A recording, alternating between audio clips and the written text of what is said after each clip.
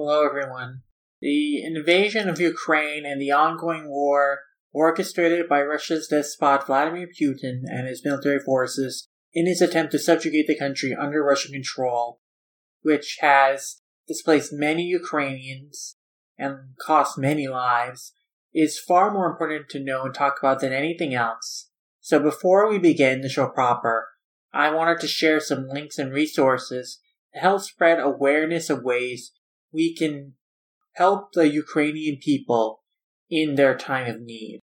The Ukrainian Crisis Media Center has many tips on how to help the situation by using best practices to keep misinformation in check and how to spot Russian propaganda and weaken their ability to make war in the country. It also lists several ways to send financial support to Ukrainian military and other frontline workers. A card has also been set up providing additional information and learning resources on the war, and other ways to provide assistance by either petitioning your government to provide assistance to the Ukrainian government, or by participating as a volunteer, or by donating to different organizations, which include military and medical units, as well as other volunteer groups, veteran groups, groups that aim to help children affected by the war, and the card also provides a link to donate to Ukraine's independent journalism source, the Kiev Independent.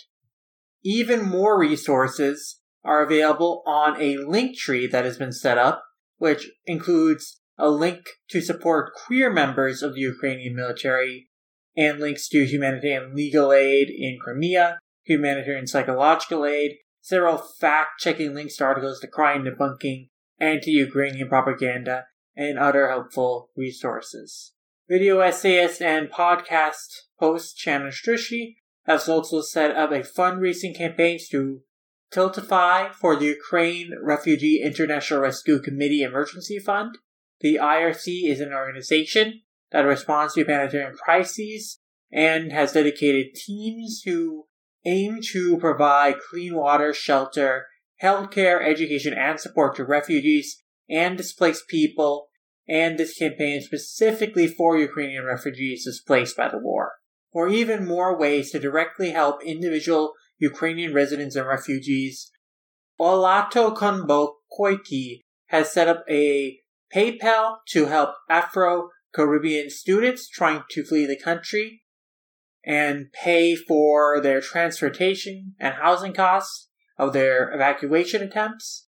Ukrainian residents of other ethnicities, particularly those from Africa, have not been receiving as much attention or support in their evacuations, oftentimes being turned away at the border of other countries, while lighter-skinned, let's say, Ukrainian citizens are let through.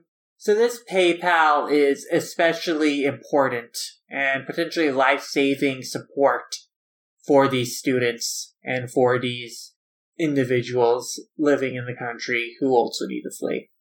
For more information on the politics and history that built up to this invasion, the American Prestige podcast has been tracking the conflict between Russia and Ukraine for the past few months, dedicating several episodes to the conflict in their Ukraine Explained sub-series. And the most recent episodes describe and analyze the decision to invade by Russia and the potential ramifications of it. And I find Derek and Daniel's political analyses educational and insightful, and their show is a good resource to learn about the conflict and follow updates on its development and all the politics surrounding it from an international perspective. And for an Ukrainian perspective on the invasion, Zoya Shevdalovic, an Ukrainian-born contributing editor for Politico, currently based in Australia, wrote a strong analysis exploring why Putin probably decided to invade and how he has potentially miscalculated, which provides an optimistic perspective that Ukrainians can and ultimately will prevail against this onslaught, which will hopefully fall apart due to Putin's underestimation of the Ukrainian people and their leadership. For perspectives from people directly embroiled in the center of the conflict, well, Ukrainian President Zelensky's plea to the Russian people is one of the most important emotional speeches and rallying cries to help the Ukrainian people and stop the war that should be watched by everyone. Many Ukrainian citizens have also made threads documenting their experiences, and a particularly comprehensive one by a Ukrainian teen on Twitter at Oyoy Solden has many videos depicting scenes of the war from a civilian perspective. Nothing too graphic, but still very harrowing. Destruction of buildings. And updates on what is going on in the country, as well as links to resources that can help the Ukrainian people, and petitions to NATO to close the airspace over Ukraine, and a petition to cut Russia off from SWIFT. I want to help the Ukrainian people suffering the war at the best we can, and the very least we can do is let our audience know ways to educate themselves on what is going on, and ways to help and provide financial and political support to the Ukrainian people. And we might not be able to provide the most comprehensive compilation of links to resources out there, but I'll try my best to keep an eye out and figure out ways we can help as much as we can. And my heart and prayers go out to the Ukrainian people in this time. And I pray for an end to the war as quickly as possible. And I also want to help promote ways to support transgender youth in Texas who've recently been targeted by anti-trans edicts by Texas Governor Greg Abbott that attempts to label allowing trans children to be themselves as child abuse, and calls on teachers and doctors and other public workers and professionals to report trans children and their parents to authorities. As the ACLU has investigated, this edict is not legally binding or enforceable. It is opinion, but it is still dangerous fear-mongering and misinformation, and trans youth are still at risk of harassment and persecution in Texas by these efforts to turn these decrees, these opinions, into real legislation. And Shannon, again, has set up an Act Blue to donate to the Transgender Education Network of Texas, TENT, which works to halt discrimination of transgender people through social, legislative, and corporate education efforts, and has an emergency relief fund for trans people in dire straits. Heron Greensmith on Twitter has also compiled a thread of smaller organizations in Texas that serve to help trans communities, particularly intersexual and multiracial trans communities. Anime Feminist has also compiled their own resource and links list for resources that can help support trans youth in Texas, both donating and learning more information on how to help trans communities and children in Texas in terms of like legal rights and other counseling and support. And they also have some resources or some links to help Ukrainian people in crisis, especially the Jewish Ukrainian community, and a link to an initiative from game developers to create a bundle to support Ukraine on itch.io. So please definitely check those resources out and their links to donation pages and information pages.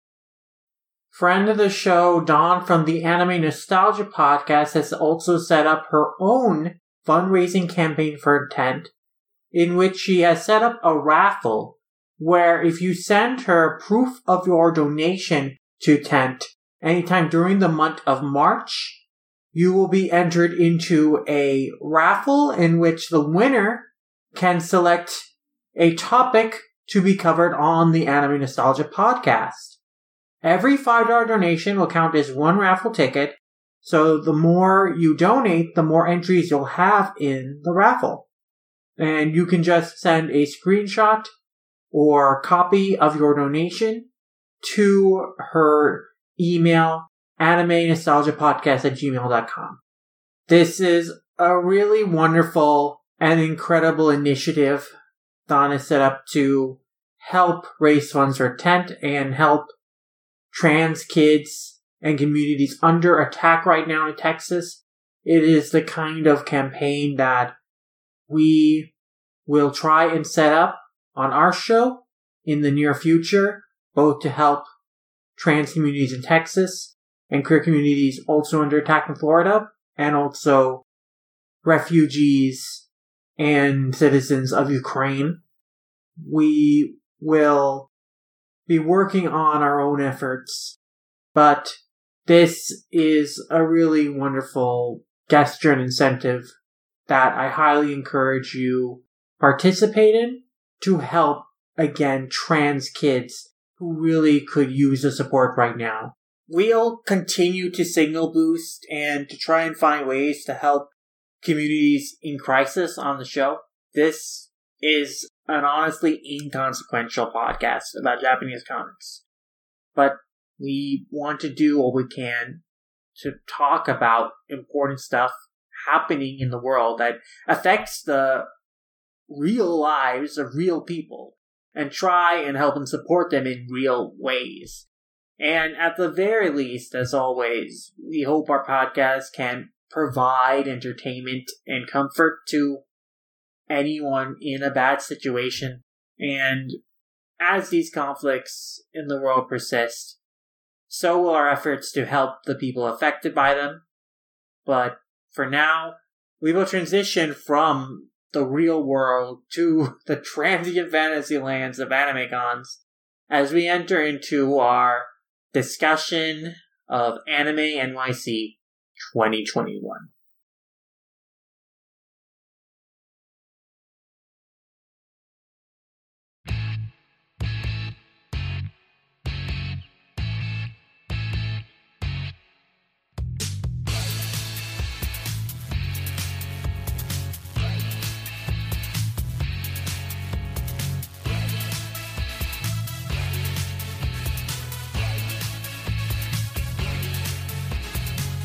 Hello everybody, and welcome to Manga Mavericks, the show where we talk about manga as both a medium and as an industry, and release our exhaustively long anime convention podcast reports months after the con is over, when everyone else has already moved on.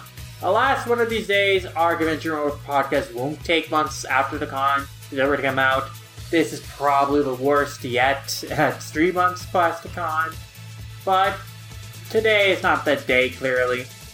But hey, you know what? Anime NYC kept us waiting too, and for a much longer time, for 2 years, because after a pandemic-imposed hiatus, Anime NYC returned in 2021 with its highest ever attendance. It was worth the wait.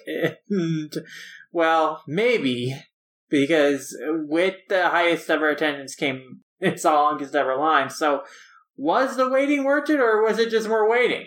Has Anime NYC grown too big for the Javits Center to handle? Was it even a good idea to congregate 50,000 plus anime nerds together during a global pandemic? Was Anime NYC a super event, or just a super spreader event? Well, me and Relord are joined by our usual gang of friends who attended the con with us, Sakaki, Jekka, and Marion, to answer the call to all these questions and discuss the highs and the lows of Anime NYC 2021. But before we get into our discussion proper, I wanted to give a few updates and our community shoutouts at the top of the show. First, you may know that Anime NYC was in the center of the news last December, and a lot of panic controversy when it was revealed that a Minnesota resident and anime podcast host, Peter McGinn, came back from the con with the Omicron variant, and there were potentially other people infected with Omicron at the con. One of the benefits of this podcast coming out late, actually, is that we recently got an update from the CDC that Anime NYC was not a super spreader event after all, and that the precautions the con took, particularly masking and the Javits Center's ventilation system, were effective in mitigating the amount of COVID cases and transmissions during the event. out of the 4,560 attendees surveyed for positive COVID tests, only 119 actually came up positive, and of those, only 16 people actually had Omicron, and all those people directly had contact with Peter McGinn and his group, and the 15 other cases that came up with a new variant strain were just the Delta variant. And while it's true that everyone who attended the con had been checked for their COVID test results, and there may be more positive Omicron cases out there that came from the con, overall the sample size indicates that Anime NYC did not spur on widespread Omicron transmission, and the positivity test rate is comparable to the rate in New York City as a whole in the week after the convention, around 3% infected cases. And this might have been a different story if the event had taken a week or two later, when Omicron really started picking up in New York City, but Anime NYC really lucked out, and it can't be said to have been a super spreader event for COVID, and should instead be commended for their effective safety measures. And I just wanted to give this update and some context, because we originally recorded this podcast back in December, just like a week after the ANYC Omicron news originally broke, and so a lot of our conversation about the con, particularly up front, is about the con safety practices during the pandemic, and I feel that conversation still holds relevant, but I think this is a pretty important update and distinction and context to keep in mind while evaluating what Anime NYC did or do not do well in handling safety measures and controlling the COVID situation, which is more favorable than we originally gave them and the infected attendees credit for. With that news out of the way, let's move on to our community shoutouts for this episode, which are mostly supplemental perspectives about the con or recordings of some of the panels. I won't spend too much time dwelling on each specific report, but I highly recommend reading Erica Friedman's, Sound Gaffney's, the OASG's, Anime News Network's, and Manga Therapy's reports on the con, where they were the pros and cons of the event and what they liked and didn't like about it, and the many highlights of the weekend. These perspectives are all very well written and very different, so you get a broad sense of what the con is like by reading them, which I appreciate, since one person can't possibly explore and do everything there is to do at the con by themselves. It's just too massive, so I appreciate having different perspectives on it. And I also want to give my thanks to Erica for shouting me out and my tread on the Secrets of Localization panel in her report. That was very kind of her, and it really was just so lovely to see her in person and attend her panels live again, and hope to continue to do so more this year and in the future as cons have come back into full swing. And if you want to listen to other podcasts about Anime NYC besides this one, well, Baka Banter, Reversies, and What Do You Say Anime all recorded their own reports on the con. And What Did You Say Anime is actually the podcast hosted by Peter, the guy who made the news for getting infected by Omicron at the con. So if you want to hear his thoughts on that from the man himself, well, there you go. The Black Ramen podcast and the Lookout podcast also did interviews with Aneris Canones at the con, as well as Zeno Robinson in the Lookouts interview.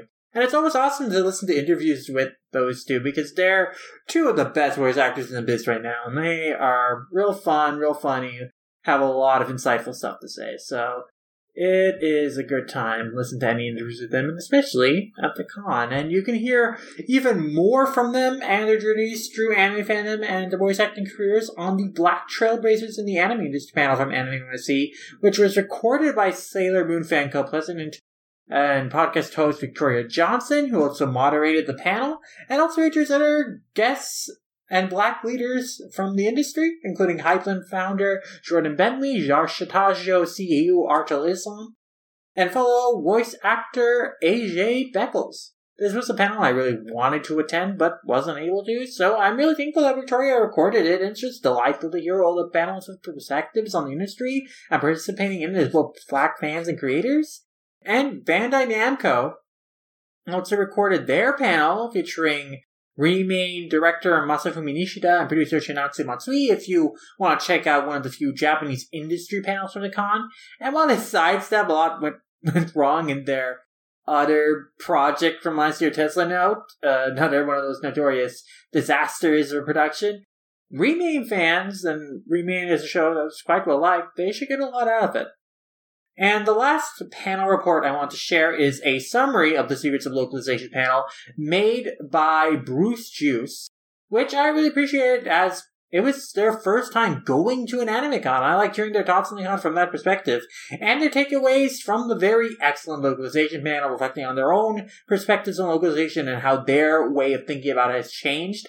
And I appreciate how he recorded and pulled a lot of really good anecdotes and clips from the panel. And honestly, I should try recording panels I attend myself to preserve a lot of these great insights and conversations that I can't completely capture just by tweeting about them, but I did compile my own live thread on that panel that was widely shared and appreciated, and Bruce himself borrowed pictures that he used in his video from it, and he credited it in his video description, which I really appreciated. And Bruce also recorded the entire panel themselves, or the audio for the panel, rather, so I highly encourage you to check that out and listen to it for yourself. It's all the panelists, including friends of the show, Zach Davison, Dr. Moni Monoto, Erica Friedman, as well as industry great Carl Horn, and ANN Editor-in-Chief Lindsay Loveridge had a great conversation on what makes for a good localization and different thoughts and perspectives on it. My last two shoutouts aren't related to Anime NYC specifically, but are tied to an experience we had at the con when we spent our Saturday night chilling together and watching Pop Arena and Defunctland videos. I introduced Sakaki, Jekka, and Marion to Pop Arena's Knick-Knack series through his Kids' Choice Awards video, which had just released the week of the con, and it's a two-part video that reviews every KCA ever in as much detail as they can, spotlighting what was notable and interesting about each event and how the show evolved over the years and its current state and potential future in the modern post-COVID and digital age. And it's a fascinating look at the KCA as a staple of Nickelodeon and as a strange synergy of community and commercialism. And Greg takes many asides to explore long-standing myths and questions about the event, such as why SpongeBob has won practically every KCA Best Animated Show award since the early 2000s. And Knick-Knacks is, in general, a series that's consistently excellent and comprehensive in exploring television history, and the Kids' Choice Award episodes are some of his best work yet, so please check them out if you haven't yet, and his channel as a whole if you've been sleeping on it like Sakaki, Chick, and Marion had. Now, a creator we'd all been watching was Defunctland, who, the same weekend as Anime NYC, released an incredibly interesting comprehensive history of Disneyland's Fast Pass feature and dug into the psychology of lines and how different methods of implementing Fast Pass have either been successful or failed over the years, even going so far as to model a virtual simulation of Animal Kingdom to evaluate the most effective implementation of the feature. Plus, an original animation hilariously satirizing the uncontrollable monster Fast Pass has become, and Disney's cynical solution to it in their new Genie app program and system. And also, he had a really thoughtful and honest exploration of the classism at the root of Fast Pass that punishes poorer guests who don't have the time and money to make the use of the park the most efficiently, or really don't just have the time to do that, and how the Fastpass system really just is weighed in the favor of regular and more wealthy visitors to the park.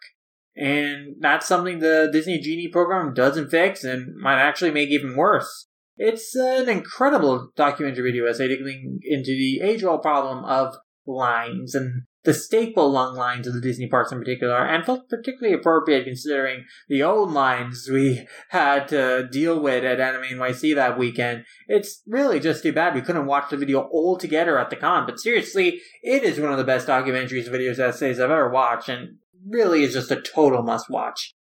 And that's my last shout-out, and with those shout-outs shouted out, I think we're finally ready to dig into our long overdue and overly long podcast report on Anime NYC 2021. Man, if only we had a director like Pompo to edit our podcast down to 90 minutes, that perfect golden length. Alas, much like Bell, it ran just a little too long, but hey, we hope it'll still leave you to have a lot to love as we sing out our praises and our pains, returning to New York and the con.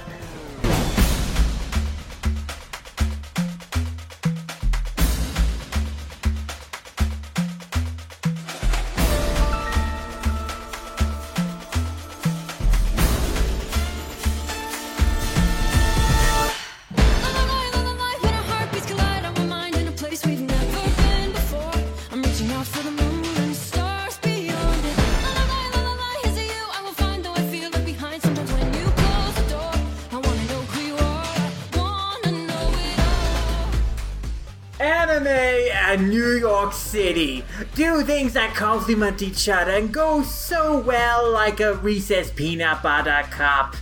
And we've been sitting on this Reese's peanut butter cup for over 2 years waiting to eat it, and finally we've been able to unpeel it and taste it. And even though it's been 2 years, it has not gone stale. It tastes better than ever. And that Reese's peanut butter cup metaphor is Anime NYC. I feel like that's 2021.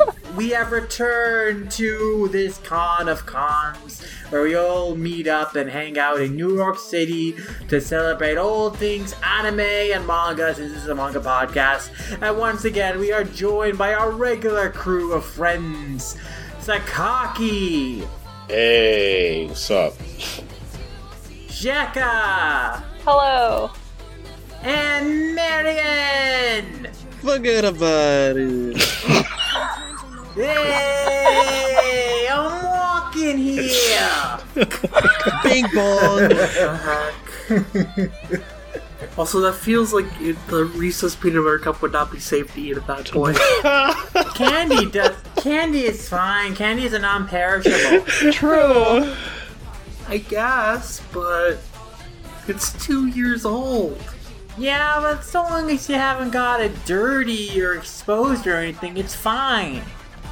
I mean... You mean to tell me you haven't eaten 2-year-old candy before? It's fine! I don't think I have. Well, I haven't. It's fine! I could listen to this just all day. We don't even need to say anything. You guys just record. This whole Reese's peanut butter bit is a callback to the previous ANYC episode anyway, in case you've forgotten. I had. I also had. Re-listen to the intro. We got that? lore. Yeah. Well, yes, anyway, we returned to Anime NYC this year. This was like the second major con that V-Lord and I and Sakaki, I believe, this is the second major con we went to this year. You know, since the pandemic. I could have had a third. I won tickets to Anime Frontier, and I probably shouldn't say this, but that was like the contest was like a week ago, and then they gave you the tickets like 2 days before you have to go to Texas, and I'm like, yeah, can't do that. Yeah, I was calling it a little close. Like, it's a little unreasonable to expect people out of state to be able to just fly over last minute to make plans to go to Frontier if they wanted. This probably should have been a few weeks in advance, that contest. But, yeah. I mean, I don't think you were missing much in Anime Frontier. I looked at their panel schedule, and it's pretty sparse, and a lot of things are just repeats of Anime NYC anyway, because they're both run by Left Field Media, the same producer. Yeah, that's what I kind of got from, like, the graphic design and logos and stuff. So, yeah. Yeah, their website format is, like, very similar to Anime NYC website format. They have a very similar, if it's not the same mascot for both gods.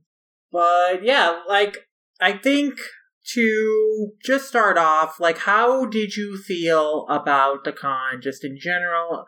What were your feelings of it, like, just, you know, having experienced the con and getting out of it? And from there, we'll go into kind of, like, the bigger news that come out of the con. But I just want to start there with, like, how do we all feel about, like, the con, just Jerry? It's definitely grown compared to, like, the last 2 years. I mean, there's good and bad things about it. I think from like social media, I'm sure there was plenty of pictures of just like the lines to get in for like Friday and Saturday were insane. Oh my god.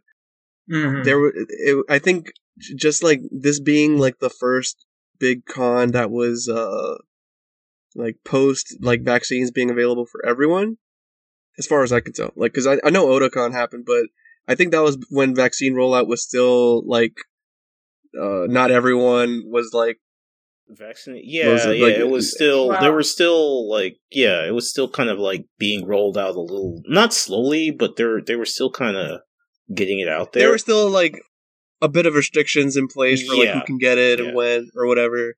They certainly didn't require proof of vaccination to attend. That's true too. And there were definitely anti-vaxxers that were there. Yeah, so I think with that in place, and then just the fact that like so many people just they want to go to a convention, they want to chill and do nerdy shit, and like this is the time, and everyone was like ready and excited, and like I think they were like. They, as in the con runners, they weren't expecting like this, even though like they did like sell out like completely, like all the tickets, right? Yeah, all the passes. They did. So I think it's about time we expand and like use the rest of the Javits Center because holy shit! Yes, it's about time. There were way too many people in there. The rest of the exhibit floor. They can't just use just half of it. It's crazy, because, like, part of why we really enjoyed Anime NYC before was the fact that, like, oh, it's a small, chill con. We can just hang out with friends here and shit. And then, like, now it's like, oh, did someone say anime? And it's like, everyone's just swarming in. I kind of wonder. Attendance has certainly grown. I kind of wonder if that is just like, as you said, because this was like the first major con a lot of people could get to. Because like by this time of year, usually you're probably I won't say conned out, but like I guess close to it because it's November. So most people, maybe a lot of people who would have probably passed on this before would have already been to several other cons. It's like it's that one that's so close to the holidays as is. So. But then now there's this year where it's like, I haven't been to a con all day, and it's just like, you're hyped to do something, so. That and the fact that this being late in the year, at a point, as Marion was mentioning before, where more people have been vaccinated and more people are feeling confident that the COVID situation is being handled and there's less risk of infection if you're vaccinated. I think that, encouraged more people to attend the con, to feel confident about going to the con. Yeah. Which is why, despite being in the midst of the pandemic still, Anime NYC's attendance this year was about 53,000, 7,000 more than their previous attendance number in 2019, which was only 46,000.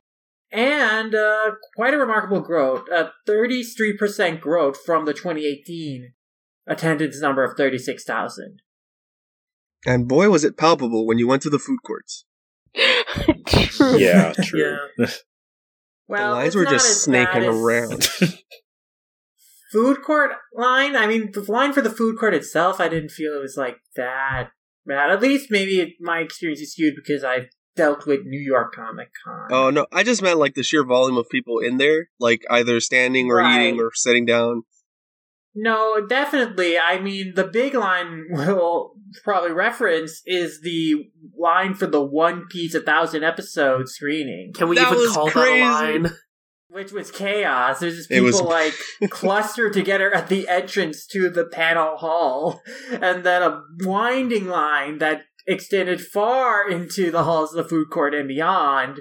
And if people were lining up for that event for 5 hours. People started lining up 5 hours in advance of it, which was ridiculous because there was a Crunchyroll podcast panel in that room before the One Piece panel. So you were lining up before the previous panel was even getting done, it even started. Mm-hmm. It was just ridiculous amount of hype and people like starting a line that made it really difficult for people to enter who wanted to go to the other events, which were not as well attended. There was plenty of rooms, a lot of those other panel rooms, for people who wanted to go to those. It's such a big problem because of the location of where they had the panel hall. It's right in front. It's a small space right in front of the elevators. Yeah. So already you have that problem of people who want to come down and up the elevators. You're blocking their path. And then it's such a small checkpoint to get into this narrow space. You have like 2 back checks. And so very easily the people who are supposed to screen people's bags before letting them in, they're getting overwhelmed, and with more and more crowd, more and more people like attacking over each other, it just became so hard to communicate and direct the crowds.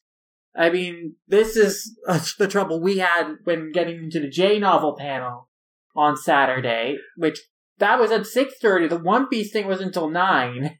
But there is still so much crowd already because of that and because of the other big events that were in that panel space that we were waiting a long time to just get through that line, and we had to basically kind of lie and say we were going to a different event. They were asking people about letting them it was through. Crunchy Cast, which, I mean, they should have just said, hey, if you're going to any of the panels that are going on now, come in. Yeah, they should have had the whole One Piece thing is something they really didn't plan enough for. They should have probably anticipated that event would have such a big draw. It probably should have been a main event stall thing.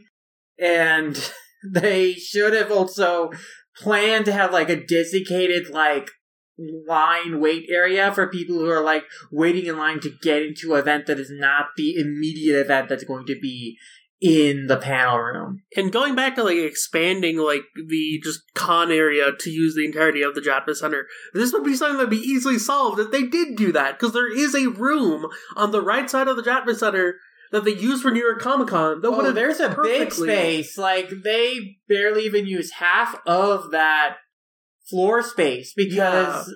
But yeah, you remember the main events room for New York Comic Con, right? Where it's just this giant, wide open space. Yeah. And it's just one room, in the distance. Yeah, I mean, with how the floors work, they're easily, adjustable so that you can set up whatever you need to in those spaces. And so basically what they need to do is they need to use the exhibition halls. So, what they have used for the panel room for Anime NYC is Hall 1E. And that's, the smaller hall space directly in front of the elevators. Well, there's elevators in front of all the hall spaces, but it's, very closely in front. And it's a way smaller space than the other exhibition halls. And New York Comic Con uses those exhibition halls to put their, artist alley and dealers' rooms in addition to using one of them for the panel space and autograph queue and stuff. So they should just use those exhibition halls. They should set the panels area in one of the halls. They could have dealers or autographs or artist alley occupy another one of those halls. It's just big space that they could use to accommodate. And just create bigger panel rooms in general. Create bigger panel rooms to allow for more attendees to attend them. Because clearly there's demand there, for a lot of events. That Lupin event that was also on Saturday had a huge crazy line. Oh my god. That crowded the entire interior of the hallway space for the panel halls, and it was the room that they had Lupin in was the smallest room of all the panel rooms in that hall space. It was big. It was panel room 4, which is bigger than 5 and 6, but it's really small compared to the other panel rooms. So that actually they should have anticipated that should have been at least a panel 1 room event, which it's cool to see Lupin is that well in demand, but most certainly there was 3 times as many people who want to get into that screening that actually did, who was waiting in line in that crazy winding line. They also really should have capped that earlier, because they really should have capped that earlier and realized that definitely you're not be able to accommodate all these people in this space. I mean, with One Piece, at the very least, they were able to use 2 other panel rooms to get as many people as possible to wanted to watch that. But even then, of course, not everyone who wanted to and waited in line to go to One Piece got in. But Lupin had that similar problem. They weren't able to give other panel rooms for people who wanted to see that. So, yeah, they probably should look into and evaluate, here are some things that are probably going to have some really big demand. You should probably give these, bigger spaces next time. I think the next time they do a Lupin screening, they'll put that in a bigger space after this experience. And most certainly, if there's ever anything like the One Piece 1000 screening again, they have to put that in a main events or a way bigger panel room. Mm-hmm. Yeah, Saturday was such a... I don't want to call it a shit show, but towards the end, it really was, because there were just so many programs that so... They had the Love Live performance. They had the... Fuck, what was the other really big thing? The Lupin. I think they were right next to each other. And they had people lining up. The Love Live thing was at 6:30. And that was a ticketed event. It was a ticketed event that had wristbands and stuff. They had to call out people, hey, if you're here for Love Live, come to the proper line. So people are fighting through the line. People that they were barred behind from the top of the escalator that they had to come down. It was crazy. It was nuts, yeah, because they weren't letting people down those escalators at a certain point, even though there were people who were trying to get down there for that Love Live event and had the wristbands for it. So there's just a big communication confusion thing that was going on. I feel like they might have been a little understaffed to They most certainly were. Yeah. They weren't prepared, I don't think, because this is their biggest turnout that they've ever had, and I think they have seen that the previous accommodations they had set out for themselves for the con are no longer sufficient to accommodate the crowd that was there. That's true. Yeah. Yeah, Love Live and Crunchy Cast all at the same time. That was so funny. Oh my god. Especially because literally a half hour before I met up with Tim. Tim Liu, the Crunchy Cast host or whatever, or he was on the panel, and he's just oh shit, bro, I gotta kill time. I'm waiting for Toei to send me the goods. Oh yeah, you told us about this. Apparently Toei was late in delivering the files for the One Piece screening, which would have been such a disaster. They were just waiting it was last minute that they were gonna send it over or whatever. I guess to prevent leaks or some shit. I don't know. That makes sense. That makes sense. But how stressful, especially when you have so many people who are clamoring to see this thing that they're crowding the halls. It's just It's a total breakdown of the line at the very tip of it. It was much too big to be called a line. It was bigger. It was too big, too thick, too heavy, too rough. It was a large... Literally a blob of individuals shaped in a long stick. I mean, at least for the people who did get into the One Piece event, they seemed to really enjoy it. I saw the clips of people excited about episode 1000, excited for the One Piece Film Red singing trailer. We Are. Singing We Are, yeah, with the recreation of the opening of the episode. So, my favorite was when we got back to the hotel and someone had already made a One Piece rap version with the opening animation of We Are. Oh no. Oh yeah. It was instant. Someone did that in 30 minutes. It was incredible. That was Abi from the cartoon Cypher. They took the new rap that was created by the original artist, the original performer of the One Piece rap. He made a new version with all the straw hats, and so he edited that song together with the opening. So yeah, it's a really great cut. We'll put in the show notes. It's a lot of fun to watch. Yeah. So we got into a lot of line craziness. We didn't even talk about. We sort of glossed over the line to just get into the con, which on Friday was bad enough that you guys didn't even get in until after the Comic Pass, so 2 p.m., 3 p.m. It was it was almost 3 p.m. 2:30ish, almost or so. 3, yeah. Yeah, because Comic started too, so you guys got in. We were in there all alone. Yeah. Because you abandoned us, you bastard. I mean, you guys didn't even have the worst of it, though, because there were people who were waiting in that line just to get in for 4 hours. Yeah, I was there for 4 2 hours. So I got there, I got to the venue, and I basically texted you all. I was like, hey, I'm here. Whoa, this line, what the fuck? Yeah. I saw the stairs that to get into the the northernmost part in the courtyard downstairs where we were actually at for the second half of the waiting. I could have literally just wound down those stairs and just cut the line or whatever. And we did cut the line a couple times just because I was I'm not doing this. Yeah, we did. We kind of I was all right. I was like, we kind of MGS our way through the line. I'm I'll finesse it. Don't worry about it.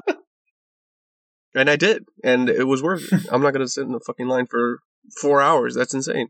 Man. I mean, you still have to deal with 2. I mean, Wheelord and I got there a little before 10. 10 is when the con started on Friday, 10 a.m. And it took us until about 11:30ish to get in. So yeah, give or take. And you're we pressed. were there for an hour and a half. Yeah, but I mean, so we should clarify that the part of the reason there were such huge lines to get into the con on Friday and Saturday especially was because every attendee of the con needed to pick up a wristband, an orange wristband that showed their proof of vaccination. Basically, when you show your proof of vaccination to a staff member, they'll give you a wristband that was durable, it was plastic, you could wear it for all 3 days, it was waterproof and everything. So you wear it all 3 days, and you don't need to show your proof of vaccination again. That wristband is basically your proof that, yeah, you're vaccinated, you can get into the Javits Center.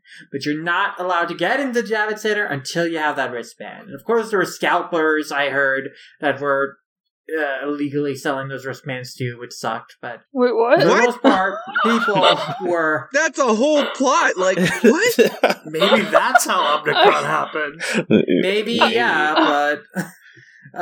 yeah. No, I mean, there's always scalpers for these cons, selling badges and wristbands and tickets, all sorts of things. Fucking COVID wristbands. Yeah, I don't know how. That's scummy as heck. It is, but unfortunately, there were scalpers. I've heard people talk about that were doing that. But, yeah, no, I mean, so that's the problem, though, is that, just to get into the center, before you could get into the center, you need to get that wristband. But the line to get into the Javits Center and the line for the wristband was basically the same on Friday. And with not much delineation. So even if you had picked up your thing on Thursday, it'd still take you a really long time to get into the center because the line was just all one the same. They did not delineate between people who already had their wristbands and people who are trying to get their wristbands. There was also a lack of people who were trying to pick up badges at the convention center itself, which is another issue. That's why on Saturday, they stratified the line into kind of a three-tiered system of people who have their wristbands, people who have their badge but not the wristbands, and then people who need both badge and wristband. And so they very, quickly they evaluated what had happened on Friday and realized, okay, we need to have different line stratifications to smooth this process out, and then we need to have more spaces to allow people in and more designated areas for people to line up in. So they planned that for Saturday, and that worked decently enough for Sunday, but it still didn't work perfectly because it still took hours for a lot of people who didn't have those wristbands to get in. And so, yeah, it was just a really complicated mess that was exacerbated by how many people were attending, and then the fact that you needed that wristband as an extra thing to get in, and there was whole line confusion of, where you need to go, if you have certain things and if you don't have certain things. Yeah, on the first day, too, there was also, a lack of communication to press about, the fact that there was an actual press entrance. Yeah, we didn't know there was a press entrance on Friday, otherwise we would have gone to Yeah, because, like, Friday night, they're like, oh, yeah, guys, there's a press entrance. Here's how you go through the press entrance. And I'm like, yeah. I feel like you guys probably should have sent this to us, like, the day before. Yeah. I mean, we should have probably just walked to the front doors and then looked to see if there was something. Yeah. But, yeah, they did not email us as press to let us know, yeah, there is a press entrance for you. You don't have to go through the same. It did make Saturday and Sunday easier, though, because then me and Lum and baby Marion could sneak in. Yeah. I mean, you did. We could get Marion and Stu. You did abandon Marion that Friday, though. Like, it was Jekka and I that waited with Marion, even though we picked up our COVID, wristbands Wednesday and Thursday, respectively. So, yeah, I mean, it wouldn't have mattered too much, because as you said, the line was the same. But, V-Lord was like, oh, well, we're already in, so we're not going to come back for you. We're already in. We're not going to get out and wait Okay, Sakaki, back in. Sakaki, unlike you, I'm not a line masochist. I mean, I'm not a line masochist. I just like my friends. That's all. But no, I mean, I totally get it though. If I was already inside, I would have.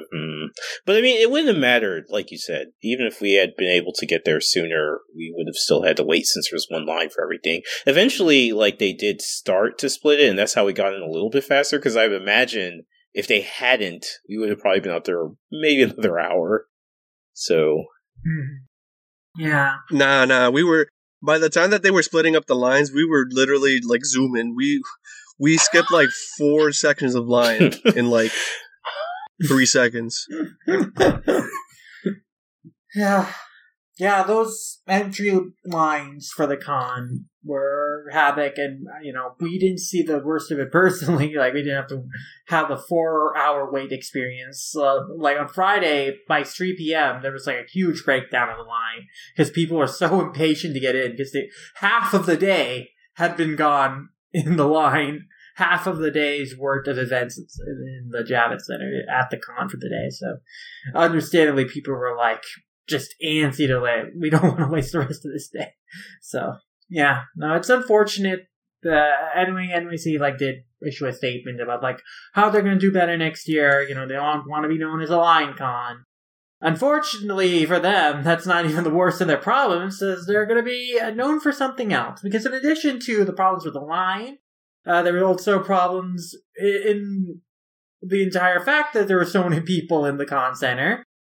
And, cons are a risky proposition to have so many people close together during the pandemic times. And of course, there wasn't really any attempt at social distancing. So it was a little claustrophobic. A lot of people were cramped together in the exhibit hall, artist alley dealer's room, especially. The artist alley especially was just such a trial to walk through. It was so congested with people. You could not get through without bumping into people or trying to squirm and slide your way past other people. It was just so crowded.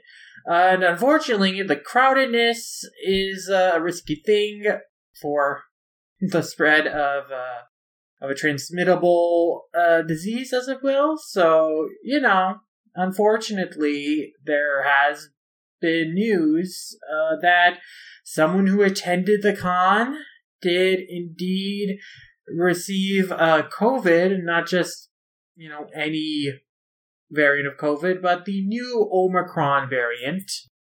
And even more unfortunately for Wheelord and me, that person is a Minnesotan who lives in Hennepin County.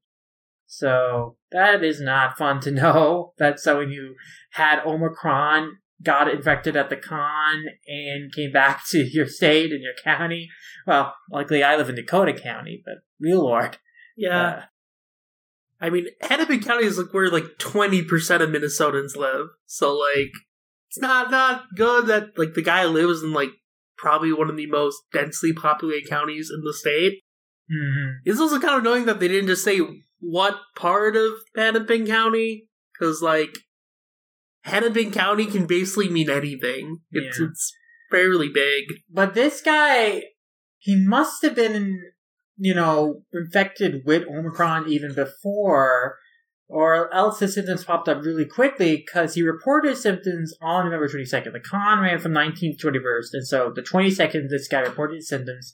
He got tested on the 24th. His symptoms have resolved, but at the con, he met with at least 35 people, and at least 17 of them have been confirmed to have been infected and have gotten COVID. We don't know how many of those people have Omicron specifically, but, message from the government is basically, we're expecting a lot of COVID to have spread out of this con and out of this individual meeting people at the con, because he was traveling around a lot of different places, not just the con in NYC. So, yeah, they're starting a big trace of who got in contact with this guy and got in contact with the people he got in contact with, and try and figure out, like, how many people got infected with COVID and how many of those infected got the Omicron variant. So, it's a stressful thing. It was something that is super unfortunate because Omicron as like a variant was only just like really kind of reported as a concern on November 9th. That was when like the first like known sample was discovered. And then it was only really reported to like the world at large on the 24th. So, going into the con, no one would have predicted, the Omicron variant would be a concern. But, alas, unfortunately, it is. And now there's potential that a lot of people have been infected by it, infected just with COVID in general. Luckily, a lot of mutuals of ours, and then all of us here on the podcast, we got tested and we don't have COVID.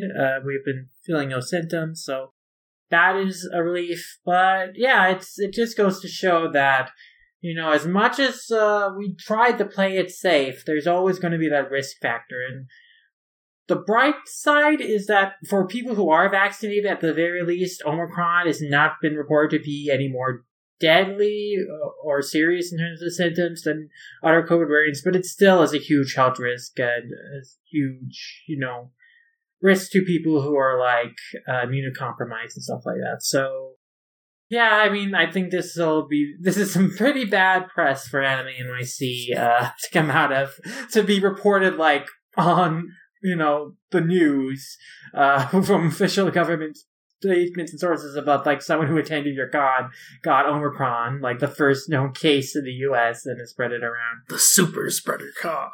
Yeah, well, not the first, second case known in the US, but still, it's a big deal, and it's an unfortunate deal. That's rough. So this puts a hamper on probably future con plans, perhaps. I mean, there's still cons that have already been going on right now, but who knows, like if the COVID situation worsens, the spread of Omicron and other variants worsen, that might put cons more at risk next year. But yeah, it's a pretty messy, stressful situation. Like I definitely was stressed out after seeing this news reported just last week, basically at the time of this recording, like basically at the beginning of December, and then I was like, oh no, I'm super stressed. I gotta get tested to make sure I'm safe. Like I had one of my aunts like texted me like I was worried because she knew I probably went to the con, and also that I was a Minnesota resident. So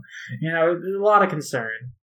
But I mean, hopefully, best case scenario, we don't have any like super serious cases of this, of people who have gotten COVID and gotten the variant, then the spread can be controlled and mitigated. But it shows that holding cons in this time, even as we're on the cusp of getting everyone vaccinated and controlling the spread of the pandemic, it's still, we still aren't clear yet. And so we should still be a little more careful. Yeah. I'm glad we're all safe at least. Yeah. I mean, I don't know if we have anyone else has anything more to add to that, Lord. Don't go to a con if you aren't feeling well. Yeah, I mean, we don't know if this guy's not feeling well. when he attended, but the fact that he developed the symptoms on the 22nd certainly was a good sign that he maybe shouldn't have gone. But I don't know. We can't judge this guy too much. We don't know his full story. Yeah. But alas, we just are not out of the pandemic yet. Yeah, that's just, what I was about to we've say. been hoping. We can keep, Yeah. There's a lot of copium going on out there, but we're still in the middle of this, so.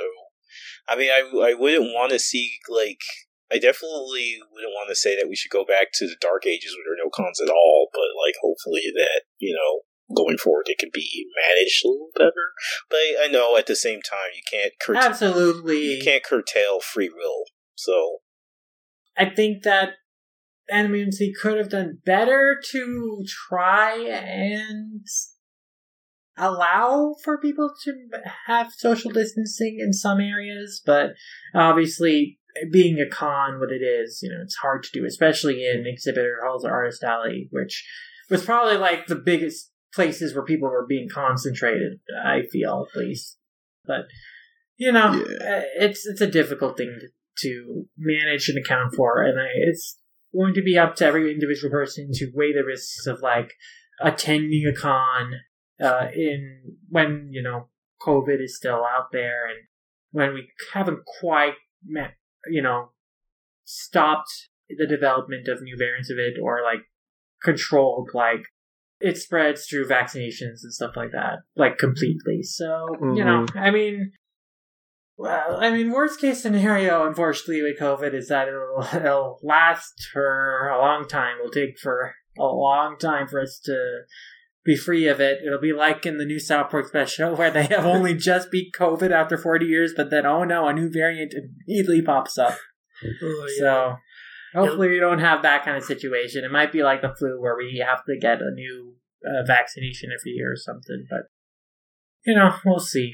At least we'll always have Colton Con. Well, yeah. But, yeah, not much more to say about that for now. But we can go back into con specifics, specifics of, what we did at the con. Because for as many gripes we have about certain problems with the line and stuff like that, there was a lot of fun stuff at the con. We had a lot of good experience generally. I think we generally came out of the con having had a good time. Yes. Yeah. Overall, it was pretty enjoyable.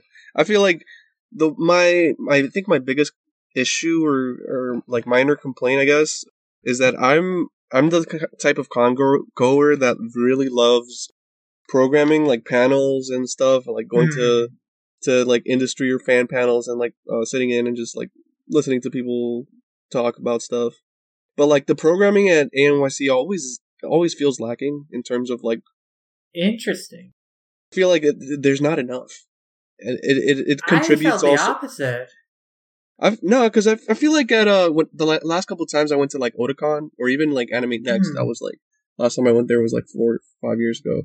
Was they had much more space allotted to panels. So I at any given half hour there were between 15 to 20 panels going on, and at ANYC it feels I don't know, especially towards the end of the day, if you're not in some kind of screening or a ticketed event or whatever, you have pretty low options in terms of what to do at 8 p.m. or something. You either have on Saturday was you have the Crunchy Cast, or I think that was the last thing, because everything else was an event or screening for something. Well, we didn't go to it, but Kodansha had a What's in a Manga Magazine panel later that night. And then there was one about Japanese tea ceremonies, about funding independent art projects. There are a lot of panels towards the end of that night beyond just the screening ones. Let me see. I feel like there were actually a lot of panel choices that I was pretty keen on, and the fact that there was definitely a lot of choices to be made about what I wanted to attend and didn't. So I was actually quite happy with the panels availability this year, because I thought there was good variety of industry, a fan, a voice actor, and screening panels. And I will say that I guess one thing I will note, though, when it comes to the industry side, is that, some of the big heavy hitters, notably like Viz, did not have like an industry panel this year. And then, so Viz had no presence, like real presence, and anyway, not in the dealers hall, which is I think a huge missed opportunity, because the vendors that did come to the dealers hall this year, Denpa and Yen and J Novel Club, they all basically sold out by the end of the weekend. They made some good business over the con this year, everyone who attended. So, yeah, I mean, people were voraciously buying things at the con, and so, like, if you were a vendor there, from the publisher side, like, you were doing really well, like. So I think that Viz missed out a little bit there. They went to New York Comic Con the previous month. I guess maybe they felt that was enough for them, but I think they could have done good business here. Though that probably also worsened the crowding in the area around their booth, as it always does. But yeah, no, I felt though that a lot of the publishers, a lot of manga licensors came out this year, and they all had panels. So V-Lord and I were pretty busy with them for the entire weekend, I think. Like, we had Yen Press, we had Kodansha, we had Comic-Key, and we had Denpa. And I mean, Comic-Key and Denpa is kind of where it starts for us on Friday. Comic-Key was the first panel we attended, and even before that, though, the Denpa booth was the first place in the exhibitors hall that we attended. And at the Denpa booth, we got some cool exclusives, the Shuzo Asimi one-shot exclusives, and then the Kaiji shirt and sweater, and then the Pampania tote bag, which is one of only 10 that they were selling there. There were 100 made, but they only had 10 left that they were selling at the con. So that was cool. And then that was like the first place we went through there. But yeah, the Comic-Key panel, was an interesting one, because they went through like kind of their founding, they went through like kind of their process working with their localization team, and of course they announced a bunch of titles. We networked with the project manager at Comic-Key afterward, and we exchanged cards and kind of set up tentative plans to talk to them more in the future. I will say that I guess our impressions of Comic-Key are dimmed and hampered quite significantly by news that came out right after the con. Because I mentioned to us during the con that they had like this big thing that they have in the works. They're getting a lot of new titles. And so like right after the con was over, they put out a tweet on Twitter where basically they were like asking, hey, we have like 60 plus titles that we want to launch in January. We're looking for like new letterers for them and translators for them. And so if you're interested, apply. And then, folks who did inquire, unfortunately found out that their rates are pretty bad. It's less than $2 a page. Yeah. Far below industry standard, which is already way lower than it should be. Yeah, and not that rate even is only after doing a certain amount of pages for them already, and then they have this weird like tier hierarchy system of like you do X amount of pages, you get a raise, but you never get enough to really justify the value of your labor, and that's very unfortunate. Now, V-Lord, do have this theory that it may be more their financiers that are kind of setting those terms. Yeah, I mean, who knows, but like. It could be like Manga Planet where like, say like their partner like decides like the pricing and budget for localization, which is still also not good. Yeah. But it's like, I know Comic-Key's like financial partners Link-U, I believe. So like, who knows, maybe they're setting those prices, but it's not a good look. Absolutely not. It's something that, if we do talk to them in the future, we'll definitely need to, ask some serious questions about, especially considering their background.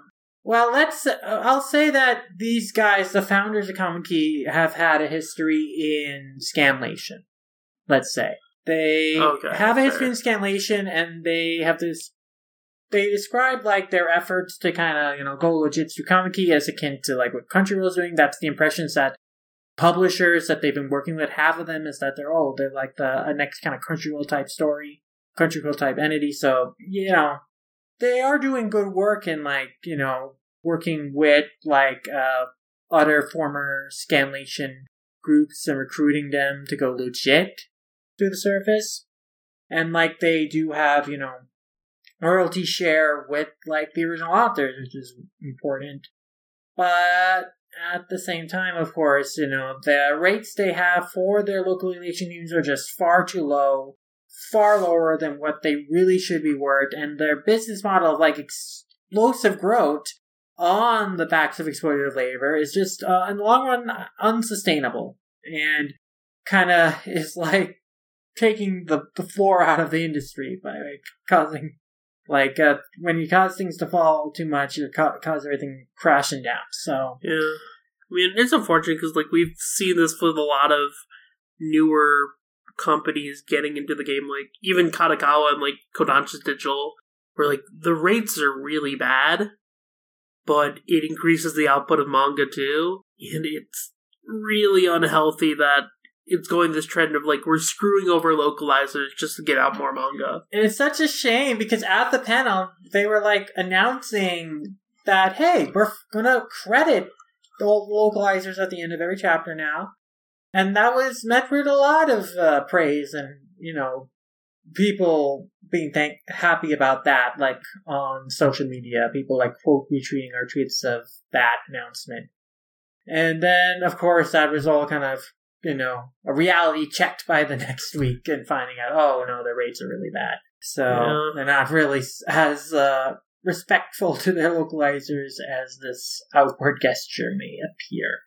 And their emphasis on like how closely they collaborate with their localization team suggests. Which I'm sure they do have friendly relationships with a lot of their, team. But I think, again, the value of that work is just so much higher than what they are paying. Yeah, I mean, it sounds like most of the people that have worked with them have positive impressions, but it's like, it's the thing, because the rates are so low, you're basically closing it off to most people that are doing this as their full-time job. Yeah. I mean, they seem like well-intentioned guys. I mean, they seem like friendly guys. Like, we talked to them, we established like a good kind of rapport conversation with them after the panel. And, they even have checked out our podcast and our reviews of Comic-Key titles.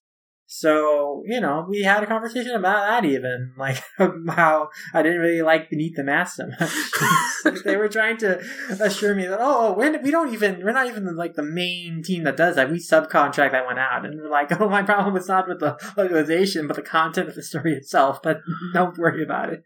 But, yeah. Yeah, I mean, like given, like, their connections with Link-U has, like, basically worked with a lot of the major publishers in Japan, which is why they're able to, like, get so many of these titles. I don't think Comic-Key's, like, gonna fail by any means. No. They've already picked up a lot of big titles. But if they're gonna keep continuing picking stuff up, I really hope they improve those rates. It certainly makes sense that they have now acquired a huge batch from a certain publisher that is also infamously known for wanting to put out a volume of titles rapidly through like very quick localization services that are done on the cheap.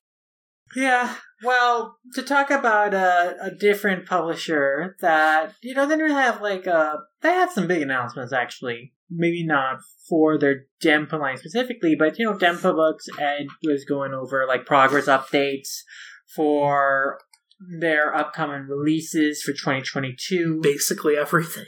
Which everything basically, well, not everything is delayed. There's some stuff that is finally, that had been on the back burner for a long time, but is finally coming out. Enemy of Family Volume 4 is coming. Kaiji 3, and Volume 5 is currently being lettered. The next one of Heavenly Illusion, which I believe is Volume 4 or 5, that's going to come out in February. Pleasuring Corruption is doing really well for them. It's like the third best-selling title. Girl with the Sanpaku Eyes, now it's the third printing. The Oshimi series, I don't know that they sold out of them at the con. They only had 500 each of them. Yeah. But the leftovers, they'll probably be sold online. If they also gave a good chunk of them to Kinokuniya. Yeah. And at the end of the con, when Mary and I went over there, they saw a giant stack of them. Okay. So, yeah, we might see some of those be sold online or sold through Kinokuniya in the future. Oh man, one of the big updates was Menu Created Gundam was completely done, but it is being held up by Sunrise, who is taking their sweet time reviewing it, and Ed was very audibly frustrated by that. Thanks, Sunrise. Love ya. Another delay is the next Pampania book, Goyaba no Hade, that will come out closer to fall 2022. Man, I really want that. Yeah. I've been waiting so long. Vampires is coming pretty soon, it seems. It missed like the fall 2021 release date, but it's coming pretty soon. Under Ninja is in the editorial process. This one's going to be doing a new printer for them in Hong Kong, so that'll come out late spring. They Were 11 is, a big difficulty to work on. That's going to come out probably closer to winter 2022.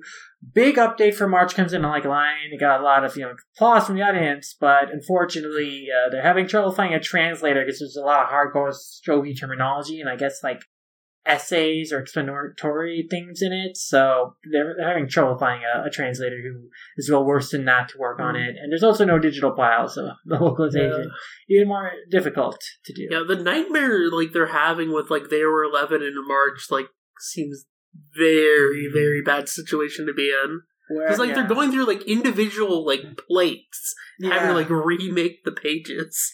And think about what they have to do with the lettering for those too if they don't have digital files. Yeah, you have to it'll be the very old style of hand drawn lettering. Well, I think you have to scan it in. Yeah, you can scan it in and do it digitally. But yeah.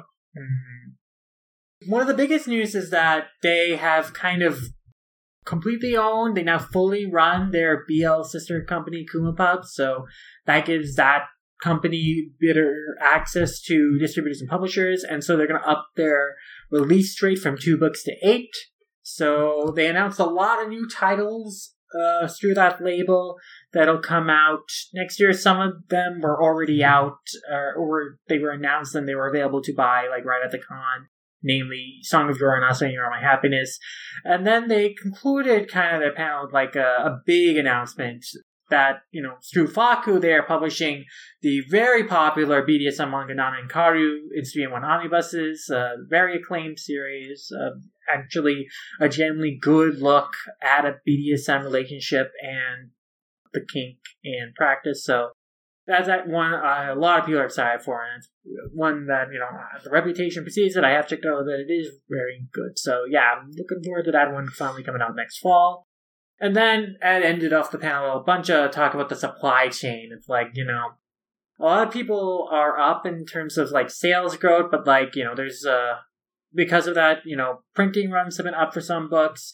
That's gridlock printers on a select few titles, so more printers are working on fewer titles, and this has been exacerbated because there are fewer printers available now because of closes due to the pandemic, and there are also delivery problems because also pandemic related, there's not enough truck drivers and people to deliver these books. So all these failures and delays in the supply chain cause backups, and that has contributed to the great manga shortage that has been oft reported throughout 2021. Another interesting note is that getting the license to Kaiji was easy, but they only really committed to it because they can just do it arc by arc. So if they had to do the entire thing, they have to commit to the entire thing, they probably want to do it, but because they can do it arc by arc, they were more receptive to doing that. And unfortunately, Squid Game has not upped sales much from consumers, but as far as pitching the series to retailers, it has helped and convinced them to take more units. So yeah, that was some interesting stuff from the Denpa panel to recap. And overall, yeah, I think they had some good updates and announcements. Yeah, I love how frank Ed is during them usually. He's just this is what's going on with each book. No, he's very blunt and no nonsense straight to business, which I very appreciate. Yeah. He has a lot of fascinating insights and perspectives on the industry, and honestly, I would love to interview him about more of the supply chain issues and just the state of the industry in general in the future. Maybe we can make that happen. But yeah, no, if you have a chance to attend any one of Ed's panels, they're always incredibly informative. And then the other big panel that we did on Friday was Inside the Manga Industry, which was a panel that was done by different localizers and artists from various publishers.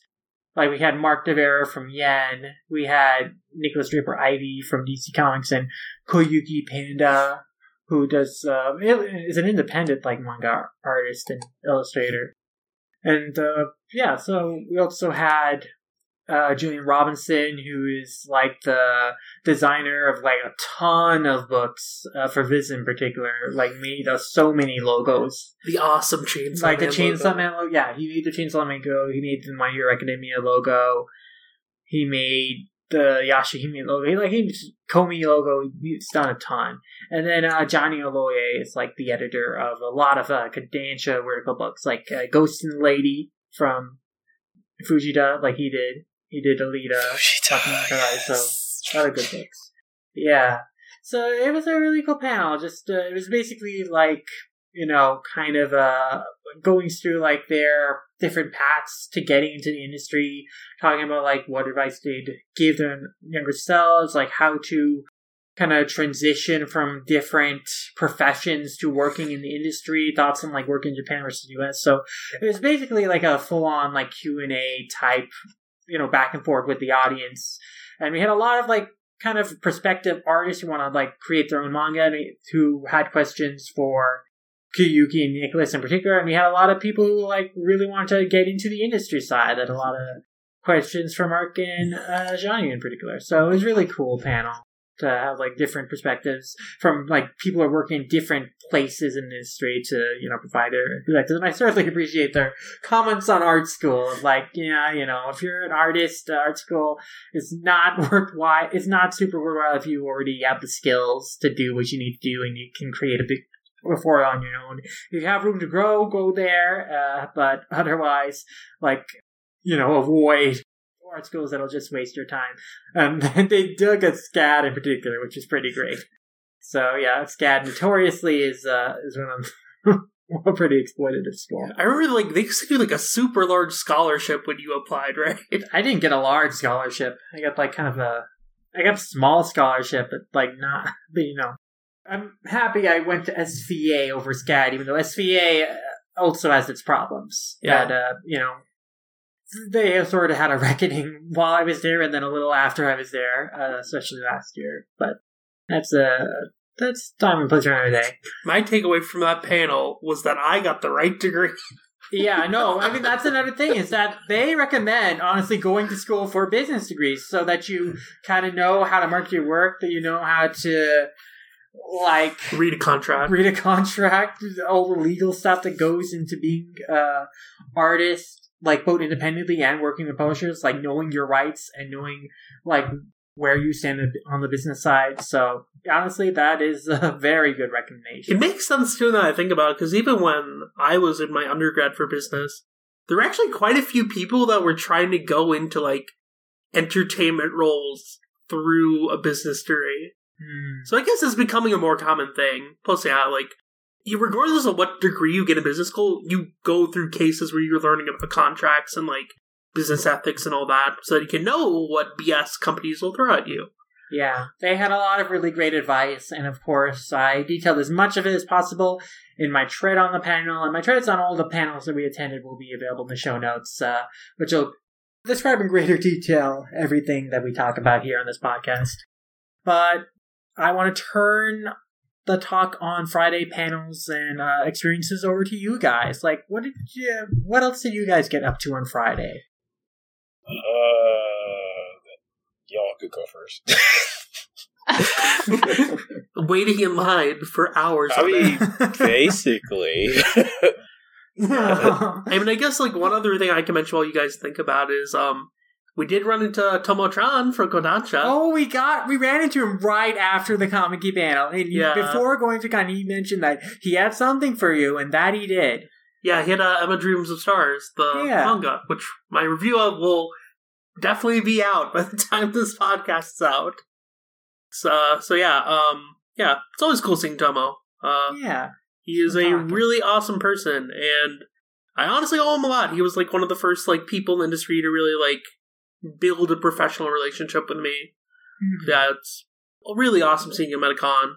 Seems to be doing well. Yeah, we had a fun convo with him. It's unfortunate that we were not able to live up to his expectation of going to the Kodansha panel. Which I kind of wish I did, because they announced Shaman King and Gordon. But you'd have missed Pompo. Yeah, true. So I don't think you know. Yeah, Kodansha's doing good stuff, though. They license more Shaman King, so that's always a win. Yeah, basically, when I got into the con itself, I joined you guys for the Denpa panel. That was fun. I think my highlight of that is the I forgot what it was called. The very last title that they announced with Karu. Yeah. Yeah. That one I was like, whoa, shit, because I mildly recognized it because of the artist. I'm familiar with his work and his more independent side of the business. But yeah, like I thought that was really cool. Denpa in general is really interesting to see as like a. Are they considered like an indie publisher? Yeah, they're not owned by a larger publisher, so they are independent. Yeah, so yeah, it's cool seeing like what their like working relationship as well with their sister company Faku, and like what they bring to the table. It's always interesting seeing what they have to bring. After that, I think I mostly wandered around like the dealer's room and Artist Alley, and then later on we linked up again to go to the Inside the Industry panel, which I also had a lot of fun with. In particular, hearing about like JR's experience, Julian Robinson, and like getting like design work, and like how his work at Viz now involves like the collaborations with stuff like Hypeland, or getting to like design like Blu-ray and DVD covers and stuff like that is interesting to me. The way that basically there are creative jobs available in the industry that don't involve directly making the content being consumed. As in, like, you don't have to make manga to have like a creative job in the manga industry. I thought that was like a very, very enlightening comment that I never really thought about in that sense. And I feel like it's good for people to consider, especially because there's so many people who want to like kind of like join the industry and like get like a working position in something that they really enjoy. So like the options available to you are more expansive than you think. I think that's a really heartening message. Absolutely. Besides that, I don't remember much else from Friday specifically. I had a lot of fun just like browsing all of the Artist Alley stuff and like the dealer's room. Like yeah, there were a lot of people, but I think on Friday it was a little less congested, and I was able to like. My favorite thing to do is literally like go like in like a trailing like S shape around like every aisle, and yeah, just like see what is in, like what is the best thing, what is the like the most popular thing to make fan art of right now. Spoilers, it's Genshin. Genshin Impact has like the biggest impact in general. Like I did not realize, like, okay, yeah, this is a very popular game, like hundreds of millions of people play it, but like I never like talk about it. Most of my friends, like, I have friends who play it and enjoy it and talk about it, but like they have their own bubbles, and I have like no awareness of like what's going on there. But like the sheer amount of like cosplay, the booths themselves that the owner company or whatever had, or whatever, the fact that Genshin Impact Wi-Fi was better than the Javits Center Wi-Fi like blew my fucking mind. MiHoYo is our true over. No, really, that MiHoYo Wi-Fi was a lifesaver. Dude, it's literally called like Genshin Impact Wi-Fi on like the when you search it and find it on your phone or whatever. Now that's great advertising. Holy shit! Yeah. They gave me Wi-Fi a week, and now I have to play the game. Now that's a freebie that I appreciate. Free Wi-Fi. Underrated. For real. Holy shit. Java Center, get your game up. Come on. Rename it the MiHoYo Center. Oh, shit. God. But, yeah, I had a lot of fun. I had, like, a personal mission. I was basically going around buying, like, any, like, Gilgamesh-related stuff from Fate. I don't know if I want to make, like, an Ida bag or something, but, like, maybe when I move out, I'll just make, like, a shrine or something. But, yeah, I got a lot of, I got a lot of guild stuff, and I also got, I mainly bought, like, Fate and Fire Emblem stuff. It was cool seeing a lot of love for my girl Shamir from Fire Emblem 3 Houses. Let's go. Mm-hmm. I got a really nice, like, poster size, or not a poster, it's like a portrait size piece of fan art that I'm definitely going to frame eventually. Yeah. I got a bunch of shit. I also, this is more like the next day, but I did find a couple artists that, like, they also took, like, commissions and stuff, so I partook in that as well. So I spent a lot of money in fucking Artist Alley. Like, most of the money that I didn't spend, like, this summer, like, going out to eat or whatever, is just went to, like, fucking Artist Alley this year. But I don't regret any of it. It was very fun. And it's cool supporting, like, local and, like, independent artists and stuff. It's like, yeah. Yeah. No, that's what I love about Artist Alley, is that, you know, you can directly get some cool art from independent artists. And, yeah, I mean, Sakaki Jekka, like, how your Friday experience, or dealer's experiences? I know we got there kind of late. I usually like to explore the dealer's room the first day and then figure out what I want to buy on Saturday, but since we got there kind of late and didn't get that at first, I mean, I ended up staying by myself and just kind of wandering around a bit until you guys called me back. Why did you call me back? All I don't by myself. All by myself. Well, I think one interesting food experience we had that was in the dealer's exhibitors hall was they had, like, a Japanese food hall to, like, the very right side of the hall space. Oh, right, and yeah. So very late we had kind of lunch in that area. You guys all got okonomiyaki. I got basically some buns. Oh, no, I think only I got okonomiyaki. Yeah, we didn't. Okay, we learned up. Oh, what do you guys get? I don't know. Did you guys eat at that No, hall? we didn't. Or? We didn't. Like, Oh. I think... You guys decided to be CJ. No. So you guys didn't eat, oh. Yeah, no, we didn't. I didn't eat. Yeah. So I was smart, and I got my breakfast from my local bodega, and I had it in a bag, and I ate it on the line. I think every day... I mean, Lord and I ate basically Dunkin' Donuts for breakfast. Yeah, I had a donut and then just, like, coffee in the morning. That's how I kept alive. Because otherwise I would just be a vegetable in the con. Oh, I mean, before the con, I found the Krispy Kreme, so, I mean, but that we didn't... Jack and I went there, I forgot what day. We went there one time before we all went there together on the last day, but I don't remember. I think that was... nice. I think... Was it? Back at it again at Krispy Kreme. I think it was Friday. No, it wasn't Friday. Extra vaccination card for that free donut. V-Lord and Sid went to Dunkin' Donuts, and we were, like, bragging about how we went to Krispy Kreme. Okay, yeah, that makes sense. And V-Lord's like, which, I mean, Krispy Kreme is...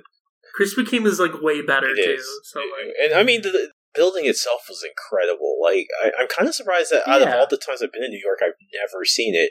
But then again, most times... And it smells like Krispy Kreme from the outside. Yeah. You can see the donuts coming off, like, the conveyor belt and shit. It's great. It's fun. Yeah, I don't know. I've never seen it before. I think this was, like, the... You just never was in that area, I guess. I have been, but I guess usually I stick to the hotel, and also I showed up 2 days early. So, like, I think, yeah, because Thursday's the day I discovered it while I was just kind of walking around New York and waiting for Jekka to arrive. And then I was like, oh, wait, there's a Krispy Kreme, we got to go. And, yeah, so we went the next day. Wait, Sakaki, what did you even do on those 2 days? Like, I mean, like, I showed up Wednesday afternoon, and I went to go get the COVID, like, bracelet, and it was literally, I walked in and walked out in 2 seconds. So, like, and then, like, Wednesday I just came back and I just kind of chilled by myself, and then Jekka came Thursday, so we went back to go get hers, and again, it was literally, we just walked in and walked out, and Thursday night, we went to the Nintendo store, and I got, like, Mario Party, and I don't know, did you get anything? No. No, okay. No. Yeah, I got Wait, like the new Mario Party? Yeah, Mario Party Superstars. So I got that so that we could play together. We should play again. We really should. I just can't for the next 2 weeks. yeah, I was actually anyway. We went there and then we went to Go-Go Curry? Was that it? What was the name of that place that we went? No, we it was the one with the gorilla dude. Around. Yeah, we were looking around. Yes. And we were looking around, and then we found Katsukuri. Yeah.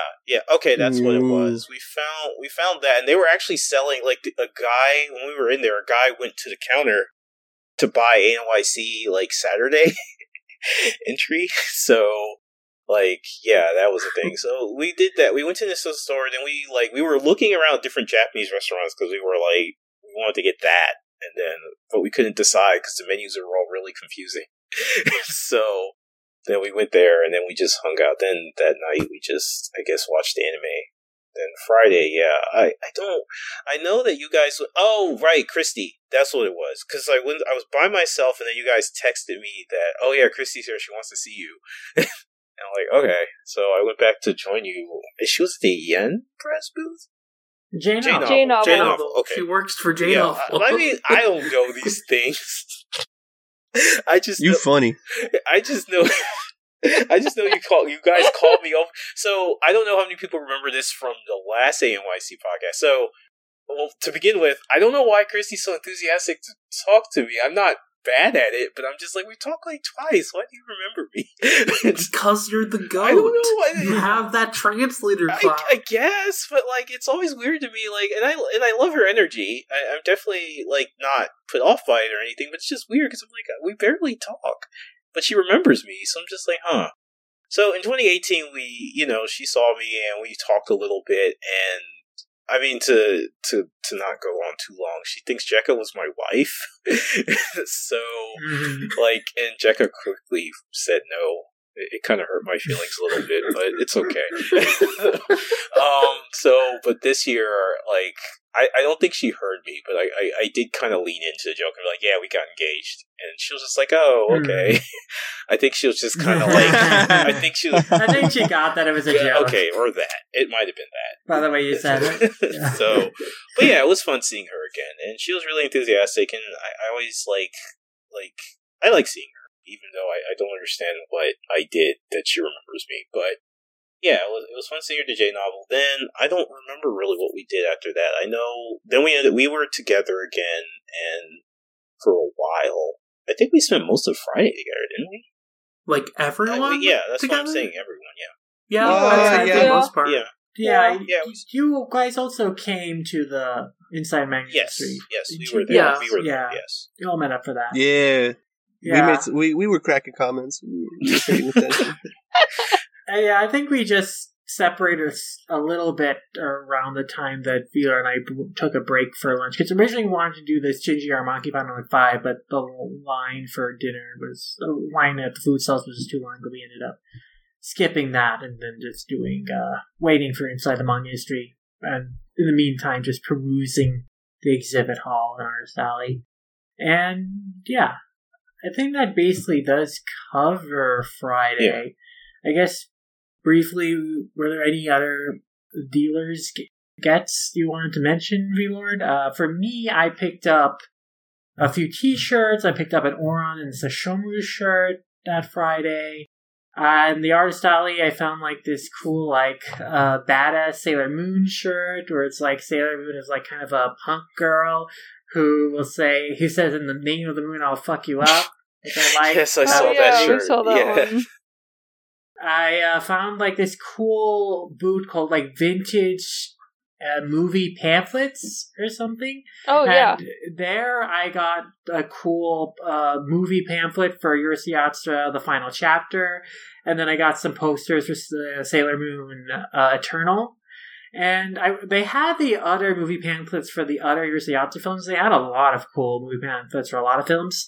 But I looked online, I found a good eBay bid for the other movie pamphlets, so I just decided to get those off eBay instead, and only got the movie 5 one from the booth. But they're good deals on them, about $30 each, which a lot of times these can go for a lot more online. So I was very pleased and to discover and get that. It's really cool because inside these pamphlets, they give synopsis of the movie, they have character bios, they have a lot of cool stuff in them. Even cooler if I could read Japanese, but one day. I just think it's a cool piece of memorabilia to have. I think it was the same booth that Jack and I got a Conan movie one, in the last ANYC. Yeah. Yeah, I think it was the same booth. I forgot what. I know we tweeted it on WSS TV, but I forgot what movie that was. I think it was the last one. Yeah, the last Wizard of the Century. Was that it? Last Wizard of the Century. Yeah. Oh, movie 3. Yeah, and then you got a couple more this year. I have it somewhere. Yeah, I remember the tweet I made for it was we're going to party like it's the end of the century, and that was 2019. So yeah, I remember that I made that tweet to kind of relate to what the photos that you took of the pamphlet. But I mean, I know you got a couple more this year, but that was Saturday, right? That was Saturday, yeah. So We'll get to that. Okay. Yeah. That basically was all I got at the exhibitors on Friday, and actually for the whole weekend.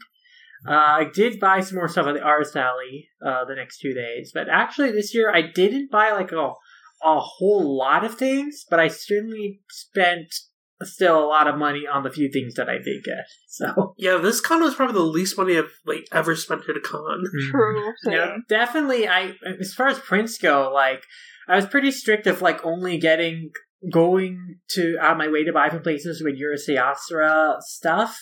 And so, of course, that narrows my first choice places quite a bit. But even then, I didn't get quite as much stuff as that I thought I might, considering my past of how many prints I've gotten in previous cons. But yeah.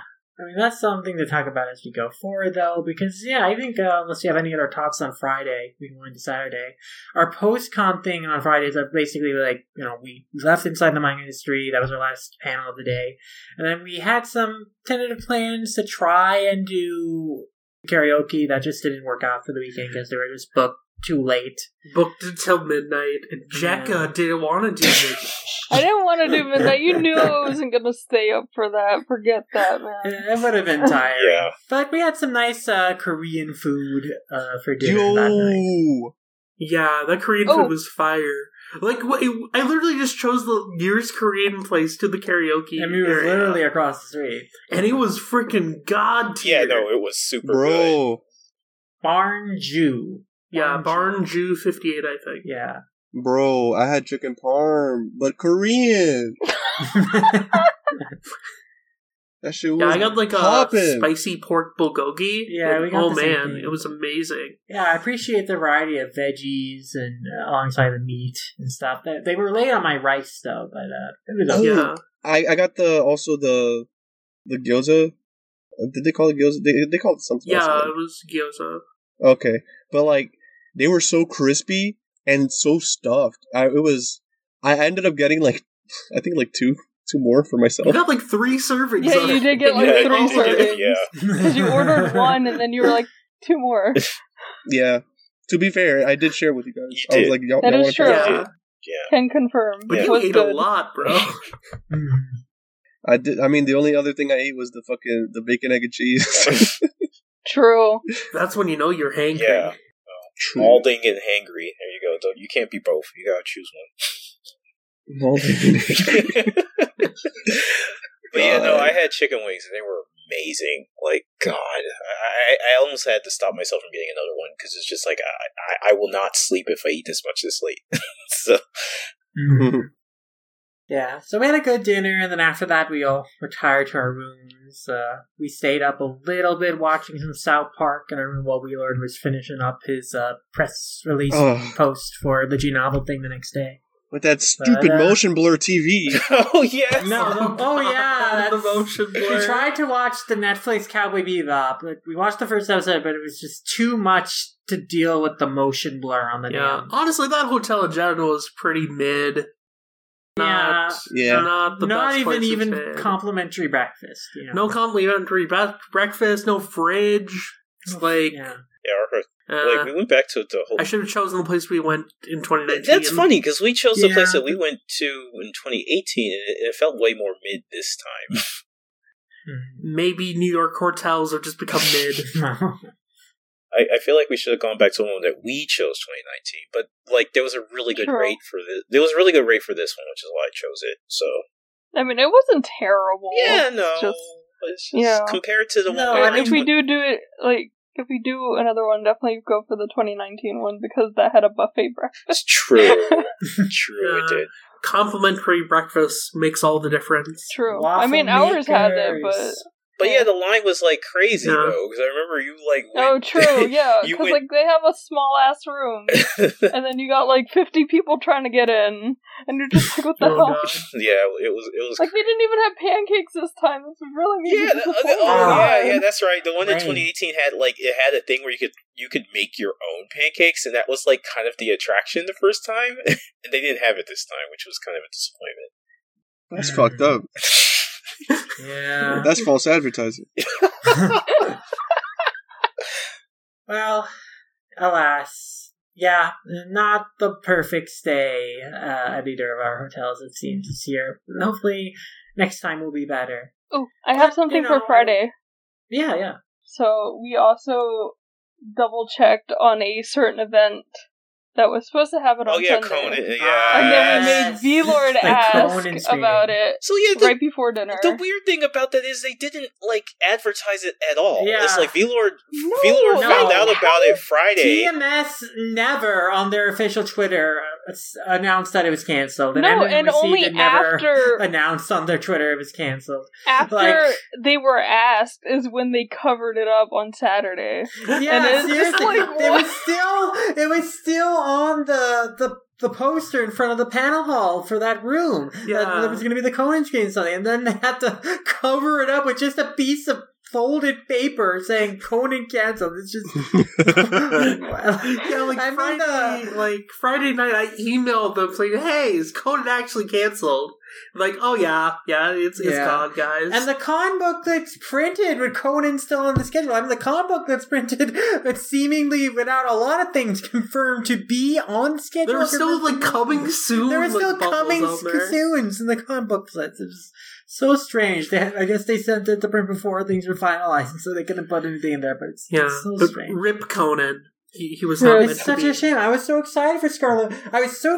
Scarlet Bullet and Lupin, and we didn't get to see either of those. Ironically enough, at least we got Pompo. Thankfully, we made up with it with the majesty that was Pompo, though, which I picked out. I like that saying. Pompo and Belle, it worked out for us. Which we almost didn't get into Pompo because, we didn't get lottery tickets for it. Yeah. Oh yeah, shit. That's right. We asked on. Yeah, no, yeah. I won the Pompo. You had great luck. You won both Pompo and Belle lottery tickets. We got press for Belle on the first day we asked them, but we didn't say that they had Pompo on that day. We asked and they said, "Oh, we don't think we have Pompo press tickets." But then on Saturday, they're like, "Oh, hey, we have a bunch of Pompo stuff still left. Come first, come first serve." Yeah, see, I lifted this notebook and we had 500 tickets below it. Here you go. No, it worked out for us that we were able to see both movies because they're a great time. Interestingly, none of the rooms for Belle or Pompo were at capacity. Belle was pretty full. It was fuller than Pompo, but Pompo was actually surprisingly. There was a lot of open space. Yeah. Less than 50%. Less than half full for Pompo, yeah. It's okay. People don't have the same taste I do. Because everybody could agree that You do have good taste. Because Pompo was the best film out of the two, and it would have been better than Conan, even though I still want to see Scarlet. Yeah. Same. And I hope they screen it somewhere. TMS, we're waiting. Put it in theaters. At the very least, it'll be available in digital. Maybe for the 25th. Yeah, maybe they'll. Yeah, cause it's weird. You'd think I guess Conan's not like as big as say One Piece or something, but you'd think now that people are responding to it, that they do more to like get into theaters everywhere. I mean, they did it for 24, but just not in the US for whatever reason. So yeah, I mean, at the very least, like they did that like limited screening for the Lupin 50th anniversary of like just having the dub of the first episode and the first few episodes. Like even if it's a limited thing, they could put the Conan movie in theaters, but. Well, maybe they'll try again in the future, and hopefully, get a chance to attend it. But we'll get back to Belle and Pompo on Sunday when we get to Sunday. But first, we have Saturday to go to, and Saturday has its own share of panels, including again for Relord and me, a lot of industry stuff. Like right at the start, especially Yen Press began the day for us. And they announced a lot of titles at the Yen Press panel. Were there any in particular that you really wanted to talk about? I think Geek Ex-Husband stood out as like a Way of the Houseprince type story, but just with a Taku bent. I think one of the most interesting, fun parts of it, of course, was their prize break. They had a really generous prize break. The prizes included a Blu-ray stack of Fruits Basket Seasons 1 and 2, the Black Belt, the movie, and Your Name. This is just one prize pack. The second one was the complete Spice and Wolf collection. The third prize was Yen Press freebies, and then $50 worth of Yen Press books at the booth. And then the fourth was you could take home one of the standees from the Yen Press booth, which includes the Atsushi Dazai Bungo Stray Dogs one they had at the panel, but also the Kumiko So I'm a Spider one, which a local librarian actually did take home with her at the end of the con. And then there was a Monica one. There was a lot of Yen Press pop-ups that you could take home. So yeah, that was a cool prize. Obviously, if either of us wanted, we couldn't get that prize because we couldn't bring it home with us on a plane or anything. But yeah, no, the very generous prize break from Yen Press. But they had a lot of license announcements. Yeah, I think the one that really stuck out to me was the No Game No Life simulpub. Yeah, No Game No Life. The next light novel is going to have simulpub for every chapter, so that's cool. And there was a cool world traveling buddy comedy series with Saki and Peach-chan, where it's a salaryman meets a bird who can talk and wants to eat pocket beef, and they travel between worlds. I'm just so into that one. They sell goods for $2. Yeah, no, that sounds like a real interesting one. That just makes me think of Peach-chan from Ranma, though. True. I mean, I think it's just a pun on it being a pigeon. Yeah, I know it is. Peach-chan, pigeon. When I hear Peach-chan, I just am Peach-chan. Yeah. Ryoga, best boy. Indeed. There's no other best boy. There is none. See You Tomorrow at the Food Court was described as a down-to-earth friendship manga. That sounded pretty sweet. So, that one also seemed pretty cool. Any other titles from Yen Press that they announced that you guys want to mention? Damn. I wish I had prepared and had a tab open with all this stuff. But I really liked the light novel selection that they had. In particular, I think it was cool to hear them say about their foray into more audiobooks and stuff. I thought that was cool. Mm-hmm. I feel like that's it's a tapped market, but not as much as I think it should be. It's a top market for, I feel, books outside of light novels. Yeah, I mean, light novels don't have as many audiobooks yet, so that announcement of their Yen audio line and the titles they announced they're going to be doing through that, as well as, J Novel Club announcing the big news. Yeah. We'll get to that. They got me so excited.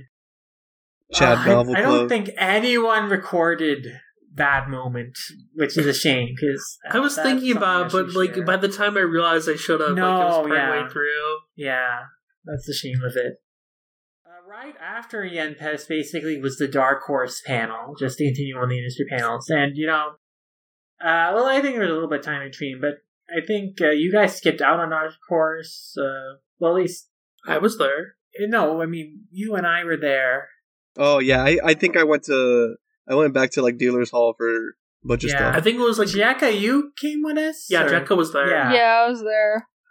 Yeah, and I mean, you guys skipped because, you correctly assumed Dark Horse wasn't going to announce anything really at the panel, which is true, but the draw for me was that it was hosted by Zach Davison and Carl Horn, and they basically went through the history of Dark Horse as a publisher and its relationship with publishing manga, also describing like how some American comics published through Dark Horse are published in Japan, and like all sorts of cool connections between American comic artists and Japanese comics artists, and how intertwined the two industries are. Yeah, like how Sin City is a Shocky comic in Japan.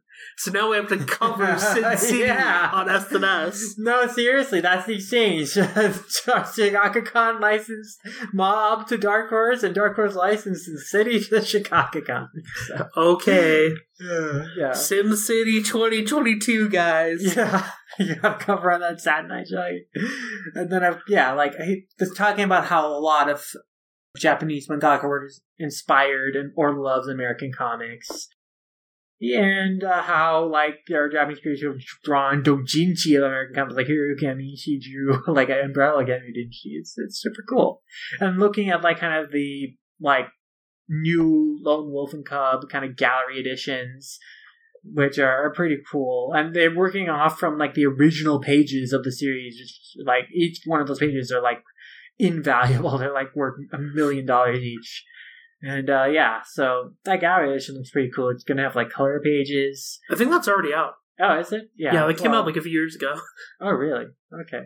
Well, it's pretty cool. And then they talked about, like, kind of a just released Yoshitaka Amano illustrated book that kind of compiles a lot of different short stories from Japanese and other cultures as well, like Gale Genji. And then they announced that they're doing a Vampire Hunter D omnibus. That's already out. Yeah, it came out like October. Yeah, I mean, actually, a lot of the stuff they talked about were stuff that's already out. I don't think anything was like a new announcement. It was just like, oh, hey, this stuff's coming up. Yeah, like they mentioned Berserk 41 is on its way. They mentioned that the next volume is Eizouken Volume 4, which is going to continue the story past the anime. That's going to come out early next year. And Mob still exists. They're still publishing Mob still exists. So totally. They just released Volume 7, so they're working their way through. Oh my gosh! 7 in how many years? The fun of the panel was just hearing Zach and Carl go through a bunch of manga history. Also, it's been like 6 years, Marion. Yeah. It has not been 6 years since Volume they've a licensed year. Mob, have they? No, Mob is in first grade! Oh my god!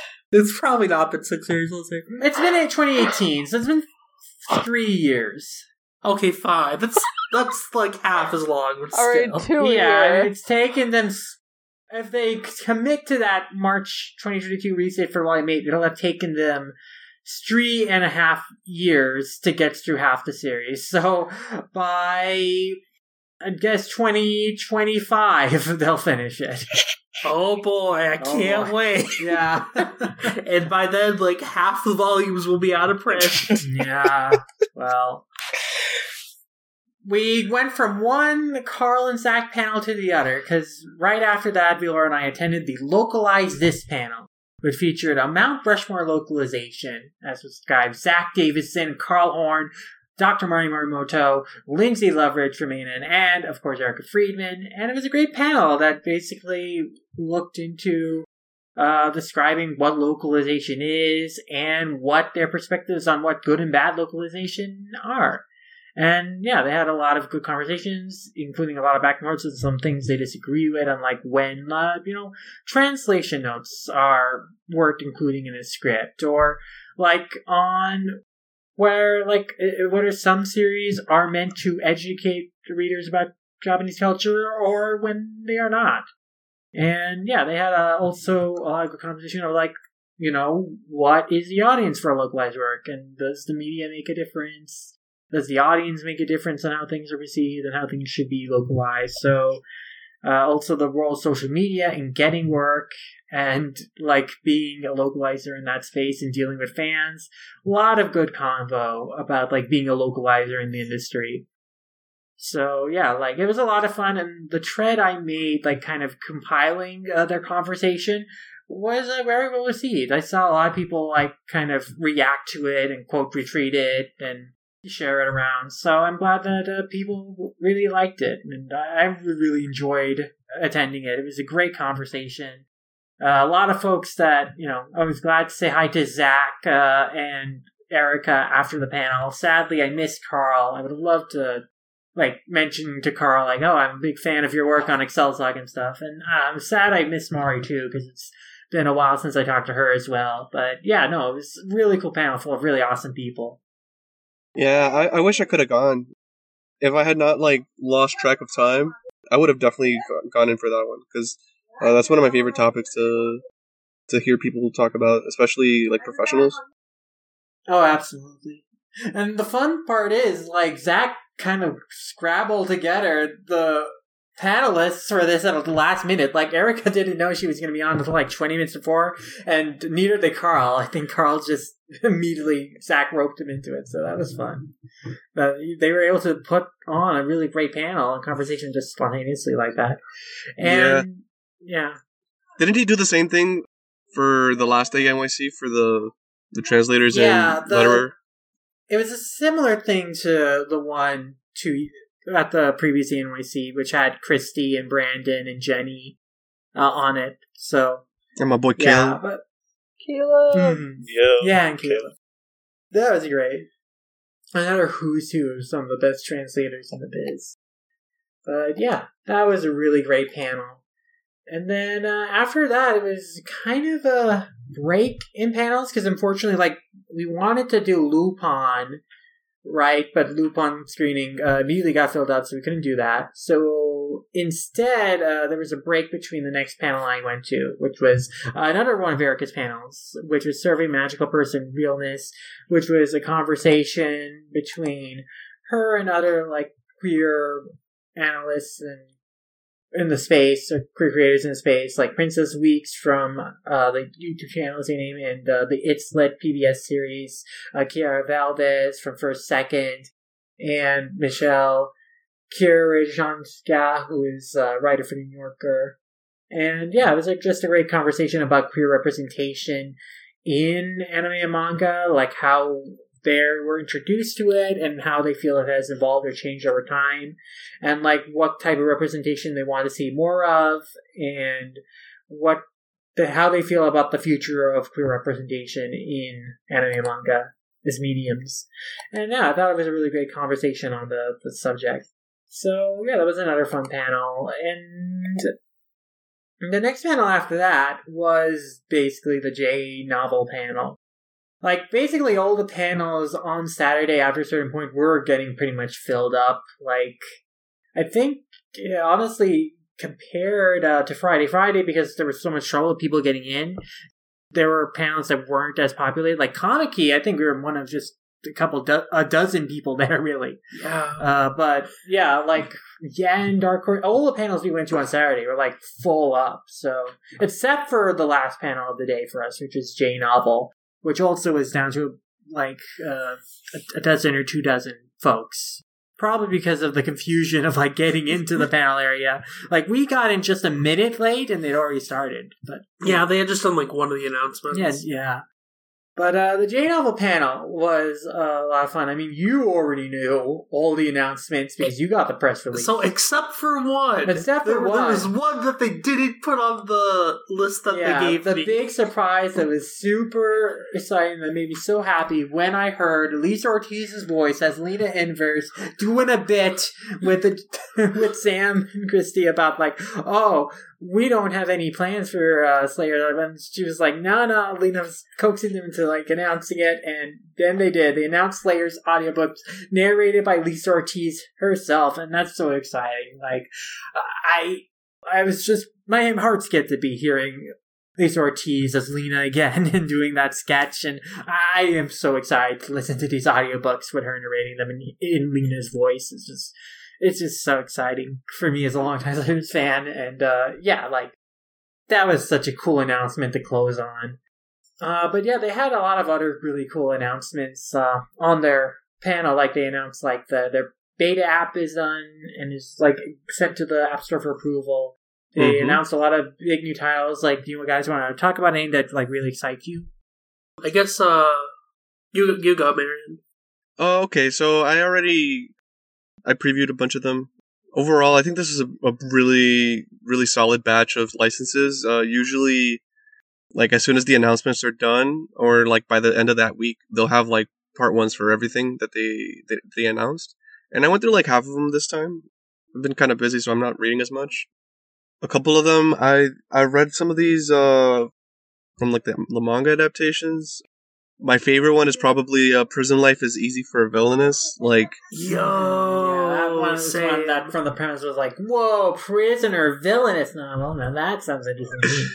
It's so fun. It's basically like this villainous girl. Like she's not reincarnated or anything. She's just there's no isekai aspect to it. It's just a fantasy story. But basically, she gets wrapped up in this plot that like the prince that she's engaged to just wants to date this other girl instead. So she takes advantage of that to like fall into like his trap of like, oh, I'm gonna jail you for like the crime of like what's it called, like I don't know what it's called when you like defame the crown or whatever, or just like for insubordination type shit. And basically she planned ahead and she had her servants like covertly send like all of her possessions so that she'll have like 6 months worth of food, and like she could like read or like paint or like do all of her hobbies or whatever, because basically she wants to get away from the fact that like being like the crown princess, being engaged to like the prince or whatever, means that she has to take all of these lessons on like etiquette and like basically being like tormented by all of the nobility that they want to like turn her into like a puppet type of figure or whatever. And she's like, I don't want to deal with that. So, and basically like she's very easier than that. she's just very smart, and like at every time like someone tries to like demean her or whatever, she just flips it on their head, and it's so entertaining just seeing like this very unflappable person just like completely shitting over everyone else. It's very fun. That's definitely like my favorite of the whole batch.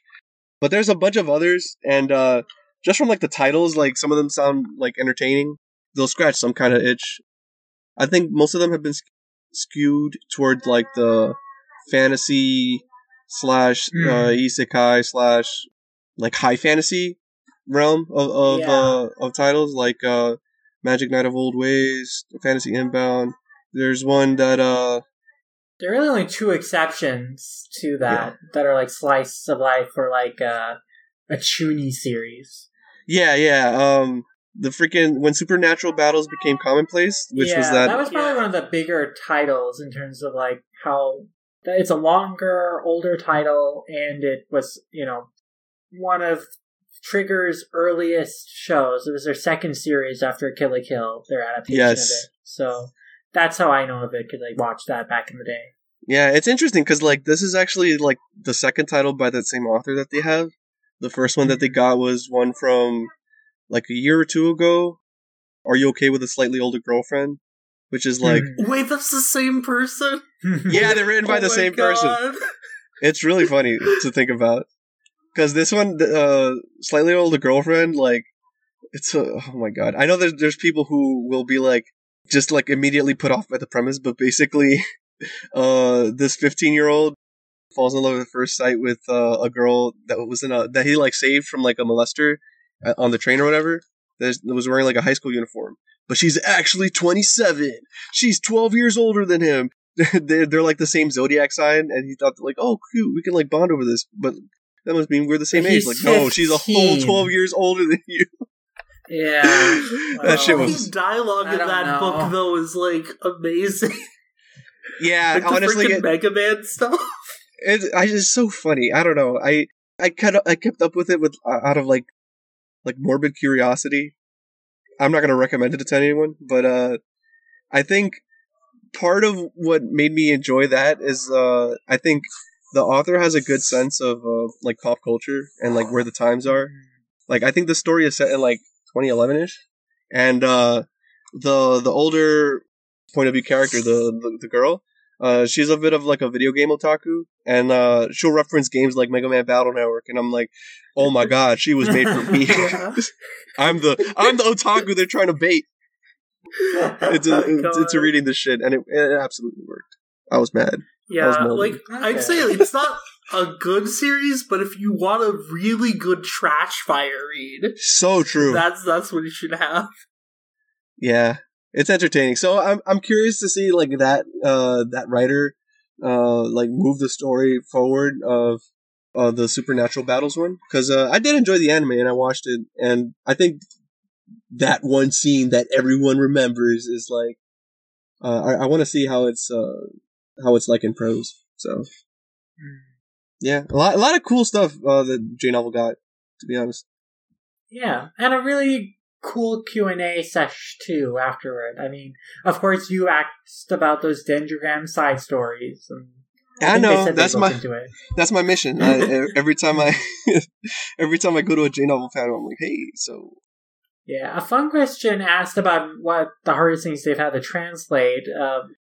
Like, it turns out Sam was the translator of the Titanic Galaxy anime, so that was the hardest thing for him. Like, for Christy, it was Farming Life in Another World. Mm-hmm. Oh yeah, and Christy was the Farming Life, One Piece books. And there was a question about like from someone who didn't like the Smart Form anime, whether the originals weren't that good, and if Steiner rewrote them to be better. And so that just led to a great praise sesh for Steiner's translations and comedy chops on the panel. And then my tweet tagging him about that, he saw that and he was very happy about it. So yeah, shout out to Steiner for his great translation work. Shout out to Steiner for also translating Dendrogram. Yeah, I mean, everything Steiner translates is amazing. Mm-hmm. True. But yeah, fun panel with Sam and Christy, and great announcements from J Novel, especially that Slayer's audiobooks. I'm so excited. Yeah, Mary and I also talked to Christy afterwards. Yeah, I love how every time I meet Christy, she forgets who I am until she's like, oh, that's right. Yeah, I think Sakaki and Jekka were the only people she immediately recognized. She just really likes white guys. It was actually I was hanging out there for a little bit, but she didn't really realize who I was until Sakaki came. Yeah. And she's like, "Oh, until wait." Sakaki arrived, it's like, "Oh wait, the wife." She's there. What did I do? You have an iconic look, Sakaki. Yeah, I mean, we ran into Christy quite a lot during the con, like Baird and I. No, yeah, I think we talked to her every day. Yeah, like I think it was Saturday. She was dressed as Futaba from yeah, I remember you mentioned that, or was it somebody? Somebody mentioned it to me, and I was like, "Oh, okay, that's actually a good look for her." I didn't see her, but I was like, "Okay, I could imagine that." I'm still just weirded out by that, though. Nah, you just radiate that Grant energy of like, "Oh, I love my wife." I don't know if that's good or bad. You're the future wife guy. Grant's been training you from the past. So true. I don't know. I mean, well, okay. I guess I should ask my wife what she thinks. Yeah, I'm putting you out there on the spot. See, I don't have the Grant energy. There you go. She didn't answer. Yeah, you definitely do. Well, I think our energy was exhausted by the end of the J Novel panel, because that's basically the last thing we did that day. I mean, we were considering doing One Piece. Then we saw it, and we were like, fuck it. You had a line and you ran. Tim might have given us an in, like Marianne was talking to him about it, but, we decided, no, there's too much line, and we don't want to deal with that. Yeah. I mean, if we hadn't left the panels area, I might have tried to stick around for the Kodansha What's in a Manga Magazine panel. They forced everyone out, though. I mean, no, they just forced us out because we were standing by the bathroom doors. But if we had just moved away from there and got in line for something else, we probably would have stayed in. But... Yeah, we went home after that. We just got pizza. We chilled that night watching some Knickknacks in Defunctland. Yeah, and Mega 64. Yeah, it was a good night. It was a good time. And Mega 64, yeah. It was amazing. Talked Sakaki about Evangelion. Yeah. Yeah, I mean, now I know. Now Sakaki knows all about Evangelion that he ever needs to. Exactly. He basically seen it all through those berries. Now he doesn't have to watch that Blu-ray box that's literally right next to us right now. Yeah. And as mentioned before, that One Piece panel situation, they only finally capped the line at 8 p.m. So just imagine all those people were waiting for hours. Which is like, just cap it earlier. They probably should have. But that's after or having set aside 2 extra rooms again for the screenings. So that you know what's funny? Was just you know what crazy. They should have done? To be honest, once they realized like how big the One Piece panel was, they should have programmed all of the TVs in the. Oh, that would have been great. Yeah, all of the TVs in like the dining area and like the like towards like the center, like outside of the dealer's room entrance or whatever, like all Instead of those TV screens. Same ad over and over again. I mean, it's not like the One Piece episode 1000 was a premiere even, or like it was happening earlier than the premiere of the episode online. Like they were airing the first 2 episodes the previous 2 episodes before episode 1000 and then 1000. That's why that's why it's like an hour and a half long, the panel time. So they could have programmed all the TVs in the Con Center to be like, hey, if you really want to watch One Piece, here, it's on every TV for everyone to watch. Let's turn it into One Piece Con. True, yeah, true. It was online by 9 p.m. on that Saturday anyway. So they very well could have done that. But I feel bad for the people who were waiting online and didn't manage to get in despite the extra allocation.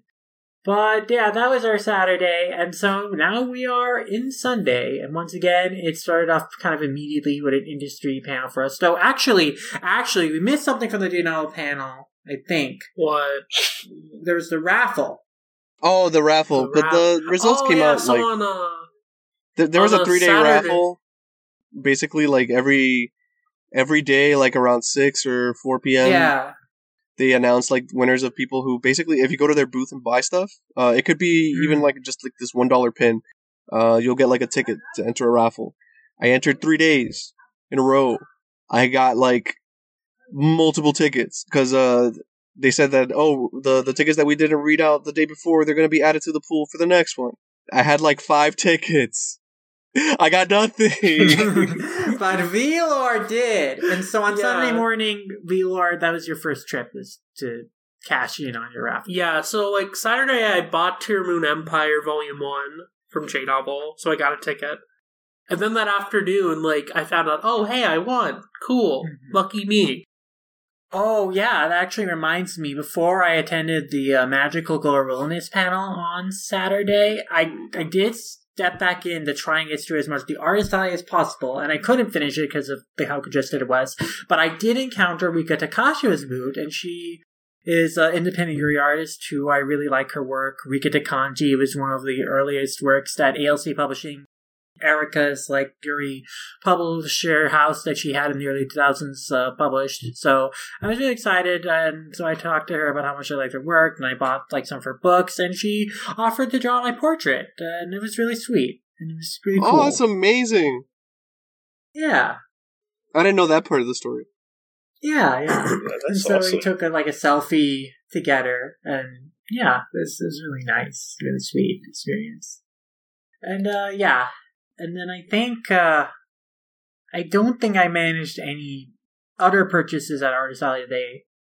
So Sunday was last, and I got most of the Urusei Yatsura, like, prints that I did find there.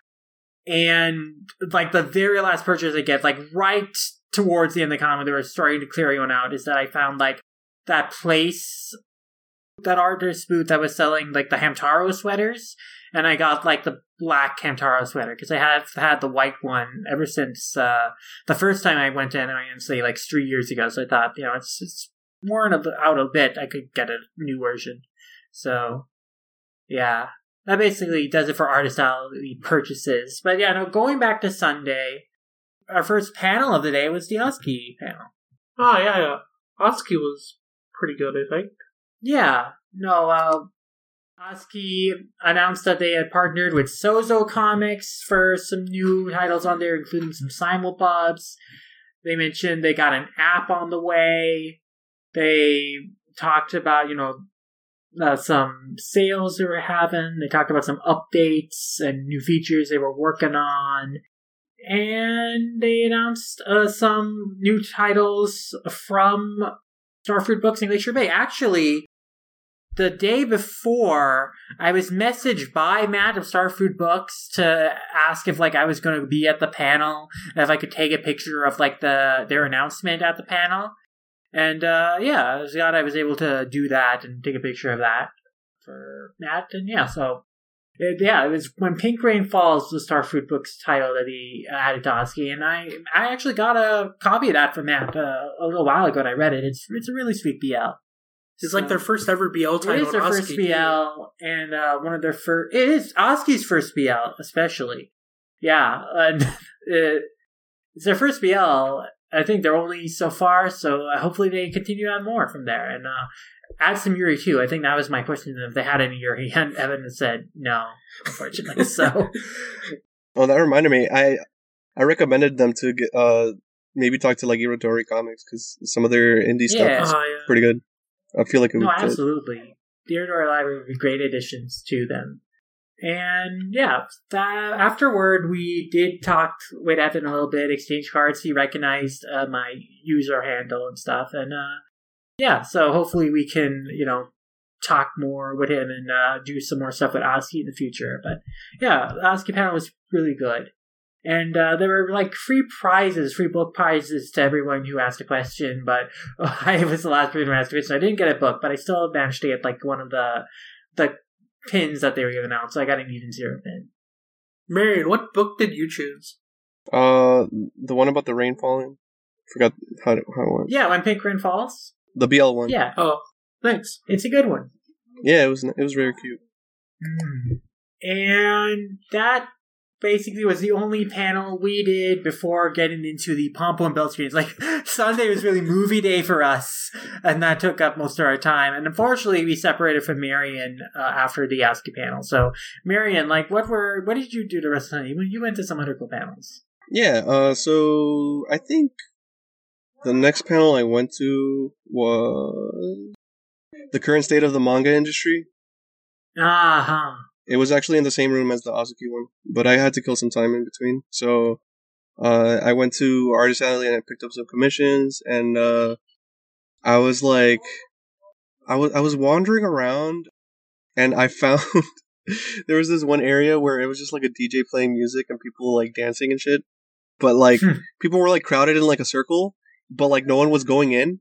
And I'm what the hell? This is so weird. Why is no one doing anything? So I popped in for a good 10 seconds, and I was shuffling and trying to do some random shit a two-step or something. And and then I bounced, and people were whoa, whoa, and I'm yeah, just fucking dance, do something. Weirdos, fucking nerds, come on, dance. I don't know why that got so aggressive. Basically, after that, I went to the panel at the current state of the manga industry, which was cool. It had Kurt Hasler. Yeah, it was moderated by Chris McDonald, the guy who owns Anime News Network. Yeah. And the panelists were Kurt Hasler from Rem Press, the managing director, and Kevin Hamrick, who is the VP of Publishing Sales of Viz. So they basically dropped some knowledge on us, last year was it was kind of rough, but this year is shaping up to be the best year ever for the industry in terms of sales. So many people are buying books and reading, and that it's great. Compared to when the bubble crashed or whatever, back when fucking borders had to close or whatever, we've seen I don't remember the numbers. I'm just gonna make a wild number up because when I heard it, I was whoa! We've seen 500% increase of sales in books overall in terms of manga sales, and basically. A lot of people were scared about print dying out or whatever, but just as we've seen in Japan, things are kind of leveling off, and I would say it's kind of balanced right now. Both of the markets are healthy in terms of what this means. Basically, it's possible for publishers to be a little more like adventurous in terms of like their licensing projects and like what they can like publish out there, and like more people are willing to buy more diverse titles and stuff, which is always a good thing. Mm-hmm.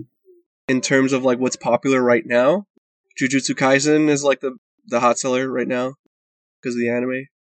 People still buy like reprints of older stuff, like the Full Metal Alchemist Omnis are selling really well. Yeah, it's just mostly like lots of good news.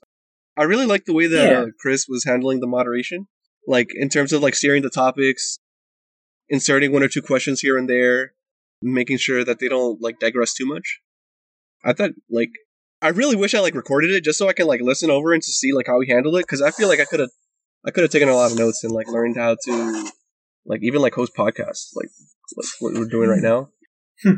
Like for like SNS. You gotta make SNS better. I don't know, V-Lord. You could just edit it to make it better, so fuck that. God, putting all the work on me. But it was cool. The panel was cool about it was also it was sponsored by the Japan Foundation, of New York. Oh. And they had like a little survey about like, oh, do you like these kind of events? Should we do more? What kind of people do you want us to bring to these events, etc.?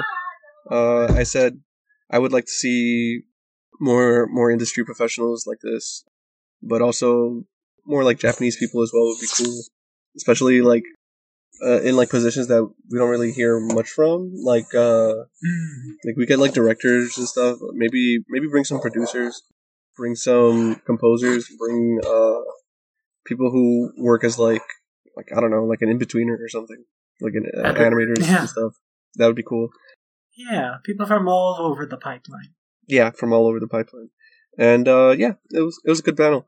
I caught Chris later and I told him like specifically like, oh dude, I like the way you moderated it. It made the panel really enjoyable. So he was like, oh, thank you. After that, I was like wandering around. Basically, I was killing time until the AMV contest, which is like one of my favorite things. What I liked about Otakon is that they have like a dedicated like AMV theater where they're just constantly playing AMVs. And I didn't participate in the voting for this year's thing for ANYC, but I got to see like the winners and like the runner-ups, which was fun. They had a bunch of categories. I have the list. I gotta go through them so I can like. There were a handful that I was like, oh, y'all would really enjoy this one, or oh, this editing is really good. I want to send this to Jekka, or like, oh, this got me kind of emo. this is a good submission, and it was cool. It was like that was like a good like hour and a half. AMV contests are great. I definitely recommend them for anyone who like goes to cons and like maybe you don't like going to panels, but this is like a good kind of event to go to, especially for like before like the last day when you get to actually vote. Like I think that's a fun interactive experience, being able to like help choose like what wins. Yeah. Oh, while I was on the line for the AMV contest, there was this guy in like a Naruto cosplay behind me. I took off my coat because it was like really hot, and I was just like brushing to make sure there were like no like feathers that leaked out from the coat. And I asked the guy behind me like, "Oh, do I have anything on my back?" He's like, "No, you're good." And then like 5 seconds later, he's like, "Oh, by the way, I don't know what your sweater's from, but I really like it. It just says Gyoza Crazy, and I also love gyoza." And I'm like, "Yeah, bro, me too." You should. I was like, "Oh, this is from Dorohedoro, by the way. If you don't know what that is, you should definitely check it out." And he's like, nice. "Oh, all right, bet I'll do that." And I'm like, "Yeah, got another one." Yeah, another one to go down the hole. I'm just thinking of Danny DeVito. God. Yeah. I mean, actually, on the subject of cosplayers, were there any interesting cosplays that you guys saw on the con? Everything was Genshin, so no. serious answer. Happy to encounter cosplayers for Lum and Ray from Yursiatra. It was really nice to see some Yursiatra cosplayers. So, of course, I rarely take pictures of cosplayers, just like because I forget to, but I had to do with them because it's like, oh my god, you're Yatsu cosplayers. I'm so excited. Thank you. There was a good Kamen Rider one I remember we ran into. Oh yeah, shit, I forgot which Kamen Rider it was. It wasn't Drive, right? It was. Oh, there was a guy who, when we were waiting in line to get into the con, there was a guy who like made a paper mache Pochita. Oh yeah. And then there was also, of course, a very great, Chainsaw Man Denji with his transform like chainsaw head. So there were lots of Chainsaw Man, but like also, it's interesting because a lot of the simple ones like Aki or Power, which is like the double horns. There was one person who was actually the angel, with like a little halo and shit. I thought that was funny. My favorites are all usually veered to like the video game ones that I really like. Like I got a cute picture of a female Robin and Tharya from Fire Emblem Awakening. The Tharya had she had like pink Crocs or something with socks. I was like, she would. That was pretty in character. Yeah, I took a couple pictures and I posted on Twitter. There was also a lot of VTuber cosplay, which I wasn't really expecting. Nice. Any particular VTubers? There were some from EN. I think I saw like one like Gura. Yeah, I saw a few Guras, like I think one Amelia. Yeah. I don't think I saw that many Callies, surprisingly. Yeah. I think I saw one of Fubuki, which is like the Fox girl from HoloLive Gamers. Yeah. How about you, Sakaki and Jaga? Did you guys see any cool cosplays? I think there were these two guys. One of them was dressed as Jotaro, and the other one was dressed as his stand. And they were actually posing for pictures. Oh, that's based. I didn't get one, but took a picture of that too. And Sakaki? I think Checo was about to say something. Oh, okay. No, I was just thinking if I saw anything else. I don't know. I don't remember at this point. I'm like, what day even was this? So it's all we're almost at the end. We really only have the Pompo and let's talk about. For me, I mean, I'm looking through my phone. Normally I have like a whole thread that I do, but I guess there's just so much going on I forgot to do it. So, like... Fair enough. Like, I do remember there being a Kamen Rider Zio, like, the first day. Oh, it was Zio. Yeah, that was him. If it was Zio or, I don't know, Cougar or something. Yeah, it was Zio, I believe. That was the first day that I think, and I saw one from Deno. I mean, I basically took those pictures for our friend Meowth, or Allison. So, other than that, I mean, I want to show my ass here on the podcast. I'm not a super huge Chainsaw Man fan, but I will admit there were, like, some pretty good ones. Oh, okay, I found... Oh, the Kobeni with holding McDonald's. Yes, I actually, yes. I actually just found one that I took, actually. It was like a bunch of girls dressed up as different colored toads from Mario. It's actually really cute. Oh, cute. Yeah. Yeah, I really like that one. But yeah, other than that, there wasn't anyone that I would say that it really stood out to me. I do regret not doing the thread this time, because I did it for Otakon, and I didn't do it for this one, and I don't know why. But, yeah. Oh, I'm going through my pictures. I see a Shin from Dorohedoro that I took while I was like posing, showing the back of my sweater. A Gilgamesh, a caster Gilgamesh who had his titties out. I was like, "You brave soul." And an Ike. We like Ike. Yeah, we fight for our friends. Exactly. So true. Oh, and I was trying to take like a picture like at all of the Itashas, the cars with like designs and shit. I made it a habit to like take a picture like hard styling, like doing like the Slav squat, and I was trying to get one at one car, and I was like, "Oh, can I get a picture? Can you take a picture of me or whatever?" And this cosplayer thought that I wanted a picture with her, so she's just like started posing next to me, and I'm like, "Oh, okay, that's not what I meant," but I did like some Charlie's Angels shit, and apparently she's like a famous TikToker, and I'm just like, wow. Huh? Yeah. I looked her up like a while back. I forget her handle. That shit, it was kind of yeah, funny. she's like crazy popular on TikTok. I could have gone viral. It's okay though. Well, if that does it for the cosplays, we'll get into movies. But before we do that, there were... Or actually, Marion, was there anything else on Sunday you wanted to talk about? Was it Sunday or was it Saturday that... Oh, it was actually... it was on Saturday that I forgot. I actually went to the Kentaro Miura mural wall. I was just about to talk about I forgot the mural. about that. Yeah, the Kentaro Miura mural was really sweet. Like, they had Dark Horse had set up like a little booth that was just like kind of a big like three-sided wall where people could just write messages to Miura. And yeah, the entire space got filled up. I managed to write my message like on Sunday morning.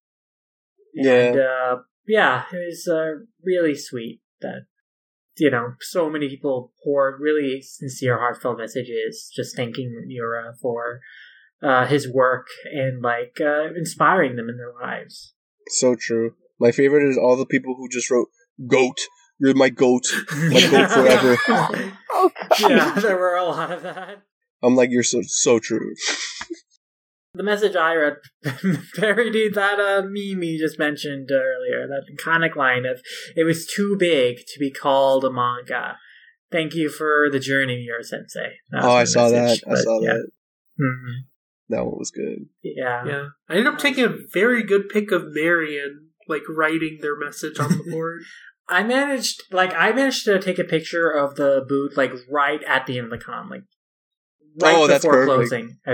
Yeah, so I got, like, the complete version at the end and posted that on Twitter, so. You got the final Smash Brothers poster. The final update, the version. Also, the TikToker that Marion took a picture with was at Julia Stunts. Okay. She's like a professional, like, stunt woman in television and film. Shoutouts to Who's Julia. also a cosplayer. That's the name of my favorite girl in Fire Emblem Heroes. Shoutouts. Nice. Other interesting, like, kind of attractions in the exhibit hall, so to mention, were the Faraway Paladin mural. Yes! Yeah, that was cool. It's a live performance art. The Eric Marusak is known as like a chalk artist who goes around at the cons and does these live chalk drawings. And yeah, over the course of 3 days, like he basically illustrated this faraway paladin mural, this like giant like mural. He was drawing it like all throughout the con. So that was really cool. Yeah, it was like the key art for one of the posters that Crunchyroll puts up. Yeah. And then there was a one-piece mural that was like people could, you know, go through this line and they were used to like kind of a puzzle piece kind of thing, and they just put it on the wall. And like by the end of the con, it basically came up with the illustration, the full complete illustration of it. And I didn't end up going to do that because the line for that was really long, but it was cool that they also had that there, and that they did manage to complete it. Nice. Yeah, there were some really nice attractions this year. But now let's get into like the big events that closed out our con, the Pompo and Bell screenings. And of course, Pompo came first, and I think of the two, it's the one that we all agree is like the best of it, like true cinema, as worthy of a cinephile. Yeah, I can't believe I'm saying this, but Sakaki was right. Good. It's good that you understand that. So, I mean, the whole story behind that was just everybody wanted to go. Well, I mean, aside from Marion, everybody was just like Conan. And I'm like, I don't want to. I have no interest in Akai. So, and I'm going to buy the movie when it comes out anyway. Because although I don't have interest in Akai, everybody likes Conan, and it is weekly Conan magazine. so like, I have to get it. So true, King. So like, I'm like, I'll watch it when it comes out. But yeah, So I won tickets to Pompo and Bell, as mentioned before, and yeah, so we ended up all going to it, and it ended up, as much as I'm gloating about it, I also wasn't expecting much from it. I just didn't want to see Conan, but it ended up being like the best movie of the weekend. So hey, I'll take it.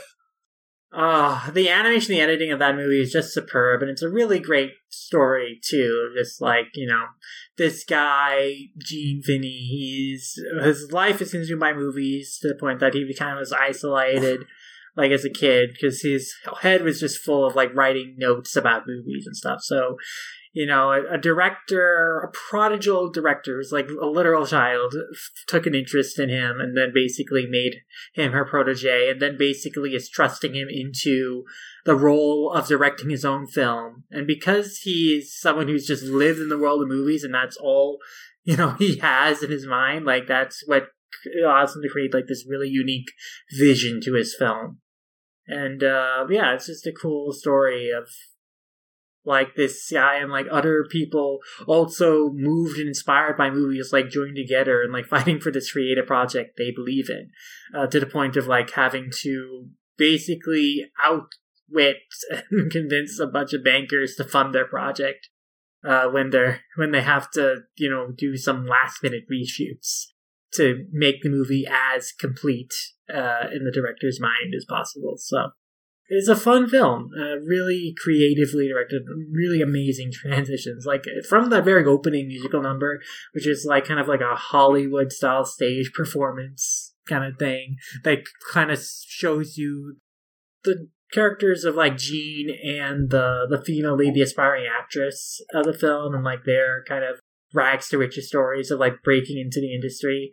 And then like from there, it just kind of keeps moving. And I love how the movie illustrates like Gene's editing is like he like literally is like kind of the reels of film are like all about in front of him, and then he like just literally is like selecting pieces of it and like just tearing it out or deleting it, and it's like really, really fun and cool.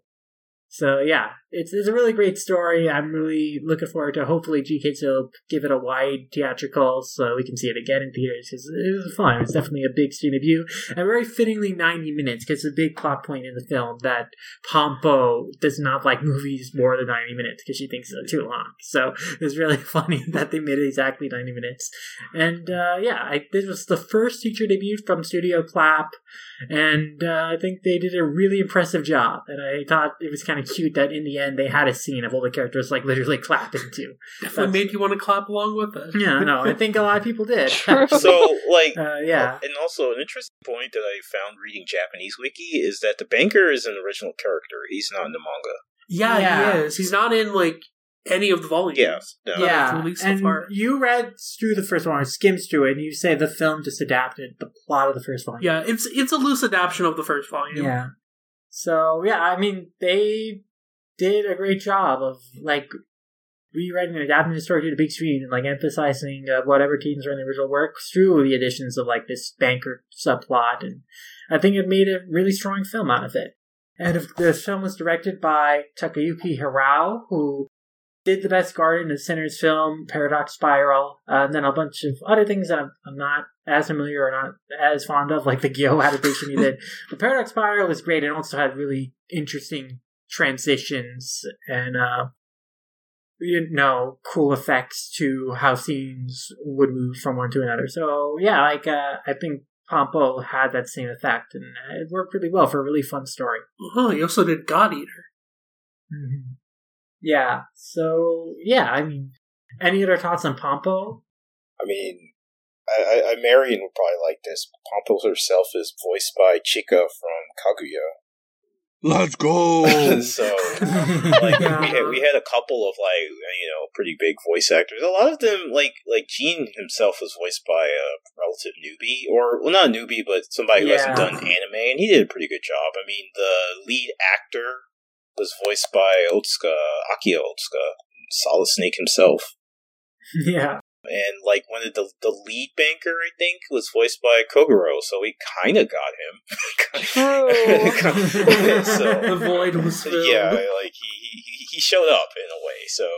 But yeah, no, Pompo was, again, I wasn't sure what to expect out of it, but I would definitely go see it again. Like, if I know that they're doing a dub, so I'd go see it dubbed, and I want to pick up the manga at some point.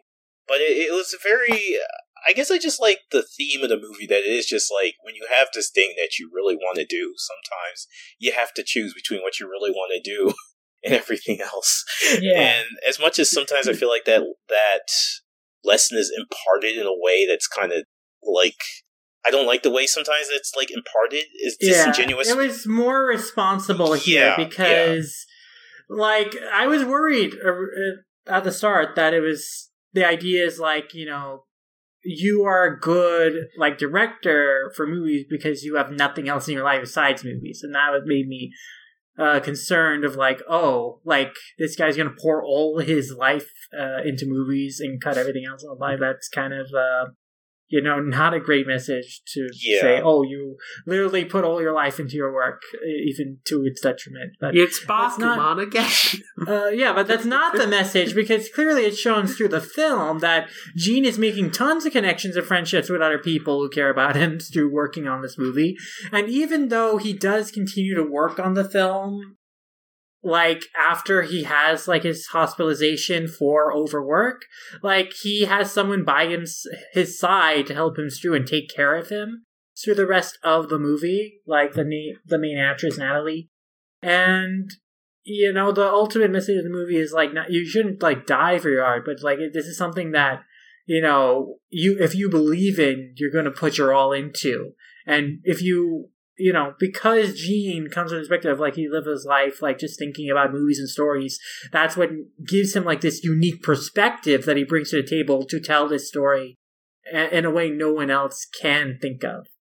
But it's also a collaborative effort, because we had that great scene where everyone was, like, kind of building up upon each other's ideas for the big, like, fight, the scene in the rain in the film, where, like, the two lead actors are like throwing mud at each other after falling off. The male actor falls off the roof. That's the point where I was just kind of like, I was, because especially since Pompo mentions it a couple of times, where it's just like, oh, you look like you have eyes of somebody who's like got nothing else going on in their life. But then you have that scene where it's like, you know, the actors are suggesting things, the camera people are suggesting things, and Gene rolls with them. So, and I'm just like, okay, and that's what kind of made me more like, okay, this isn't just going to be a thing where the central conflict is very predictable, which is like, it's my movie and I can only make it. It was that, but in a way where it was just like, no, it's because all these people believe in me that I can make this movie. That's me, the movie that represents myself, especially the talk he had with the Pompo's grandfather, who's like, you know, you shouldn't make a movie. It shouldn't be just making a movie for the sake of making a movie. There's a thing, there's something that, and you need to find yourself in the film that you're making. Right, yeah, he finds a real drive to, like, really go to bat to make the best art he can. And, like, his, like, dedication is reflected in the original character of the banker, Alan. And, like, he is, like, someone who kind of, you know, he was very popular in his high school days and, like, very kind of prodigious, but, like, now in the banking world, like, he's not up to snuff, like, because he doesn't do his research on his clients and he's not really happy with his job, but then, you know, he's encounters Gene's project and he believes in it and he goes to bat for it and puts so much of his all and effort in standing up for it in the pitch meeting to the rest of the board. And yeah, it's like the message ultimately is just about, you know, finding something that you believe in and you will work your hardest to like create something that you want to share with others. Yeah. Because like, you know, that's what you're pouring your all into. That's what you want to communicate to the world. And it works because, you know, the ultimate movie, the message of it reaches through to Pompo, and she sits through the credits for the first time in a long time for her. So that's really great ending to the film. Yeah. She like me for real, for real. I mean, honestly, Mary, I do think you would get something out of this. So, like, if it ever shows again, or if we can get a copy and stream it or something, I definitely think you would get something out of this. I'm definitely interested, because I feel like these themes are, like, pretty resonant with me. Absolutely. Yeah, and, definitely keen to read the manga as well. This was definitely better than Belle, too. I didn't dislike Belle as much as it seems you, Sakagi Jekka did, but we can get into Belle now, because, I mean, we had a little bit of a break for lunch, but, Jekka, did you? I mean, I was just gonna say, dislike is a strong word, because I'm, like, a huge fan of Mamoru Hosoda. So, like, saying that I dislike any of his movies is like kind of strong for me anyway, but like no, sorry for misrepresenting. No, you're fine. Warlord and Sakagi have been like, oh, Bella's mid. I mean, like, okay, like, so okay, like if it depends on was bad. Yeah, the first 3/4 okay, they were amazing. Last fourth bad. It just, but you really hate the ending. It's a really bad ending.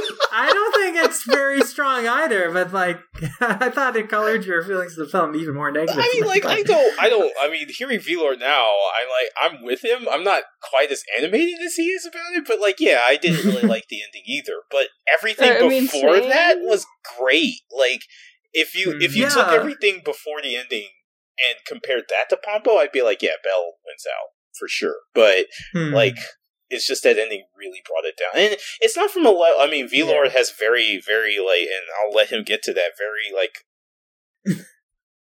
What's the word I want to use?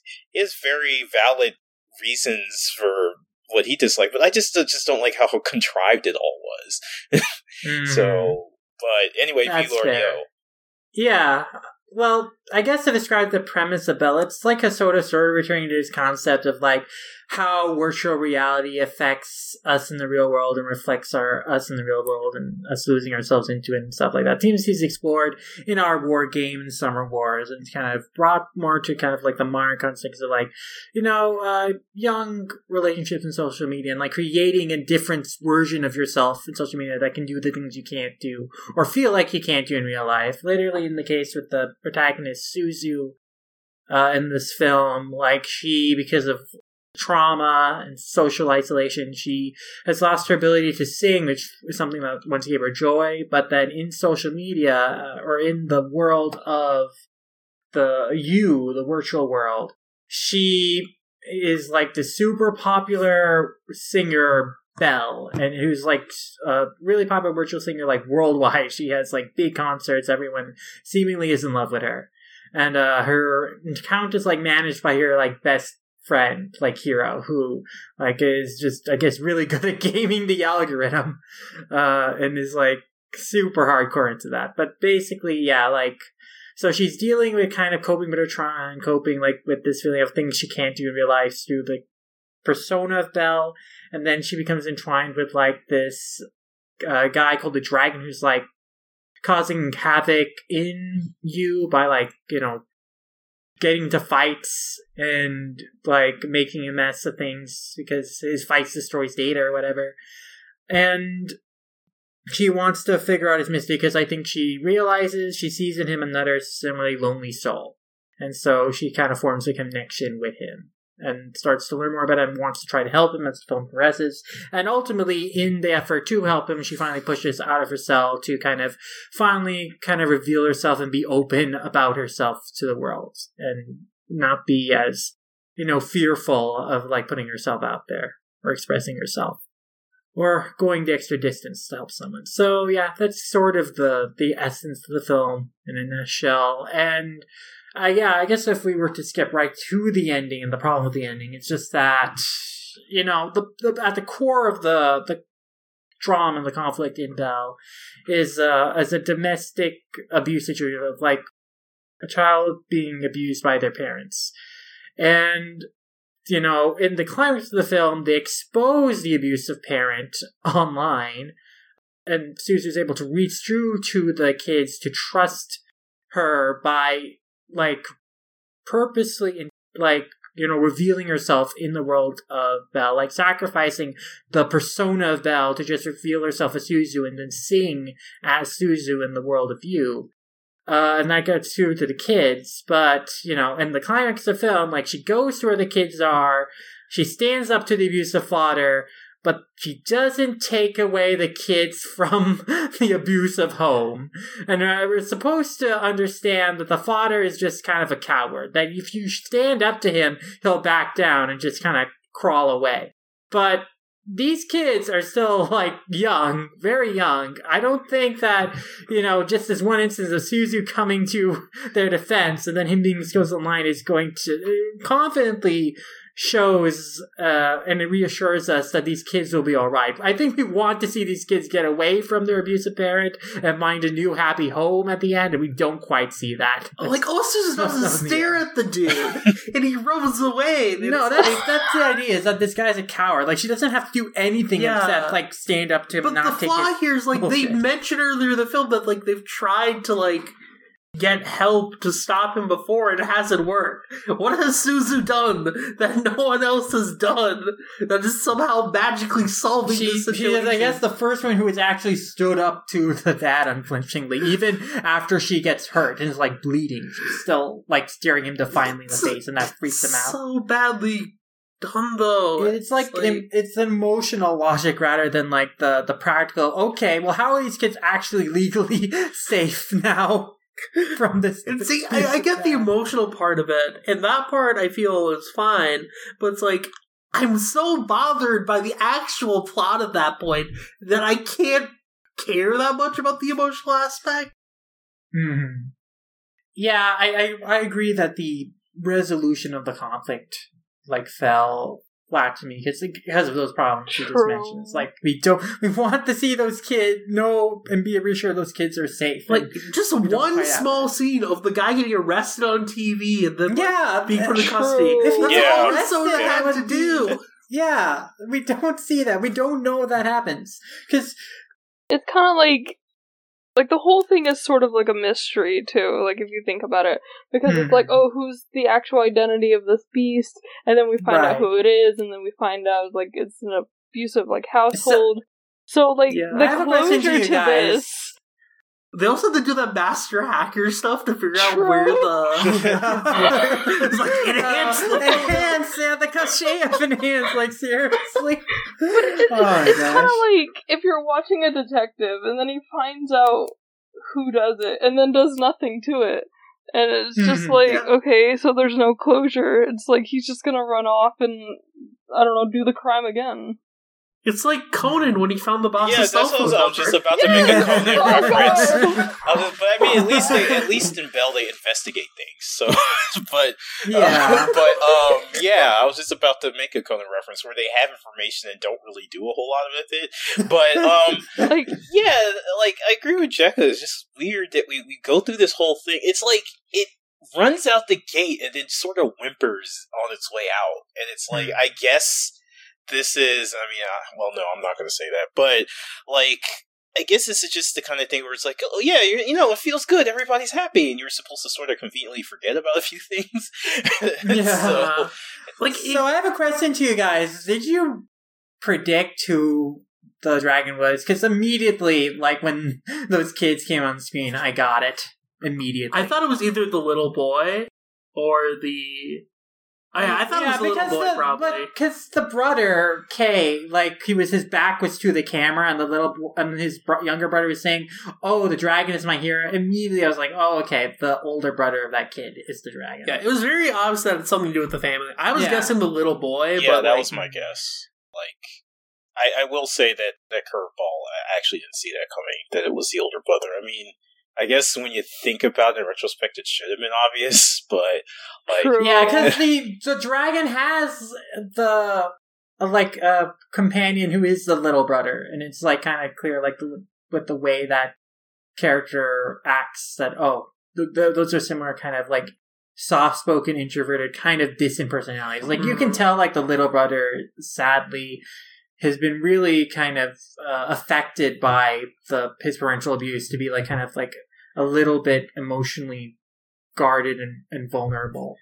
So that you're it's very sad and disturbing. Like when he's like he's just like silent and blank expression in front of like his dad yelling and abusing him. It's horrifying and so distressing. That's why it's so disappointing that we don't see the justice delivered to that abusive dad and see those kids like get into a safer home.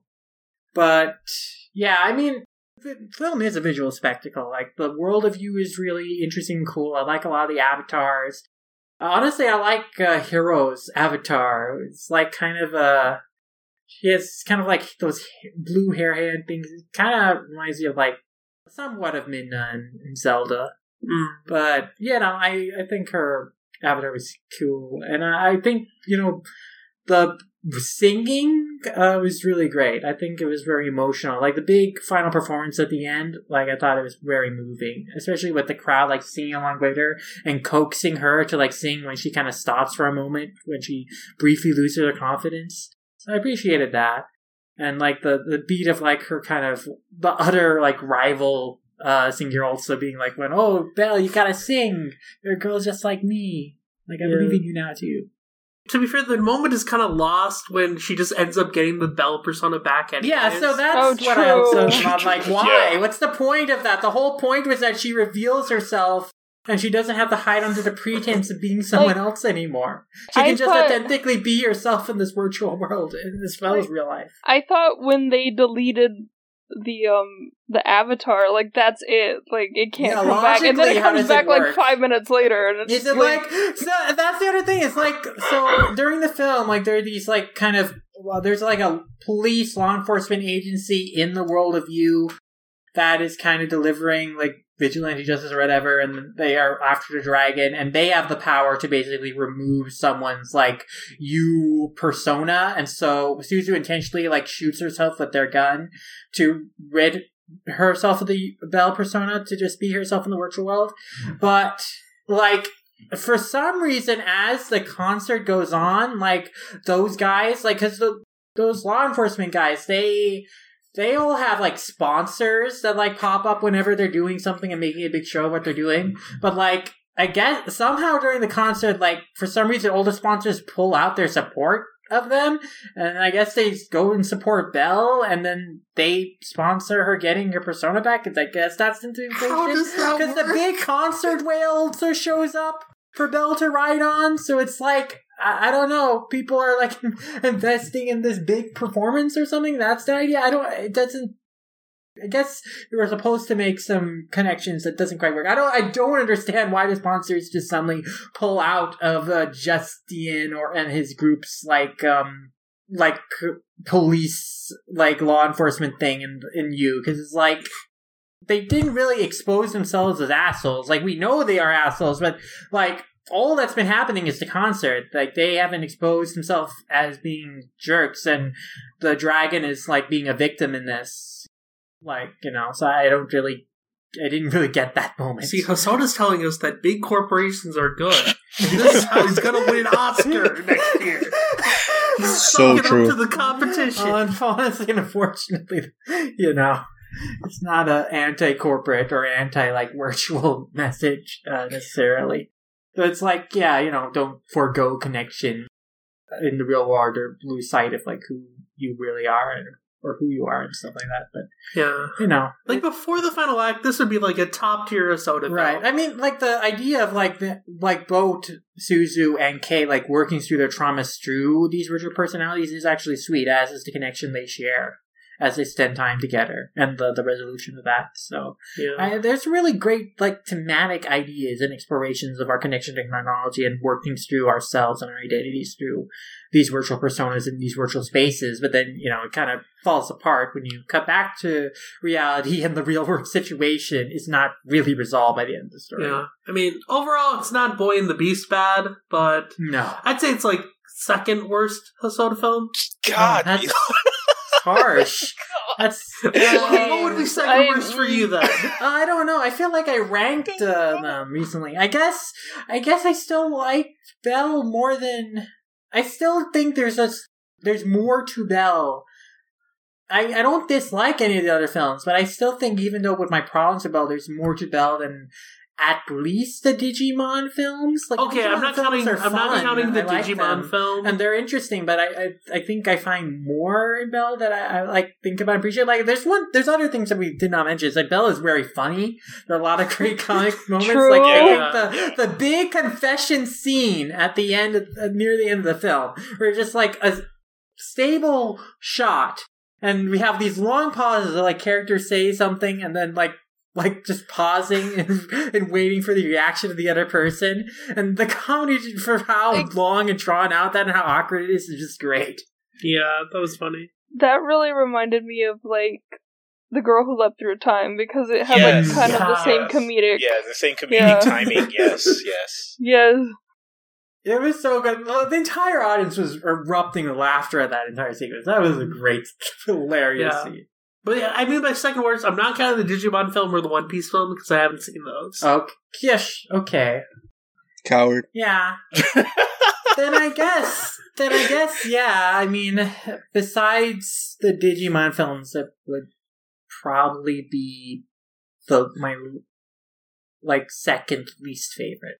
Okay, but it's a mile between this and Boy and the Beast for me. Yeah, like Boy and the Beast, I think is that is like a proper mid film.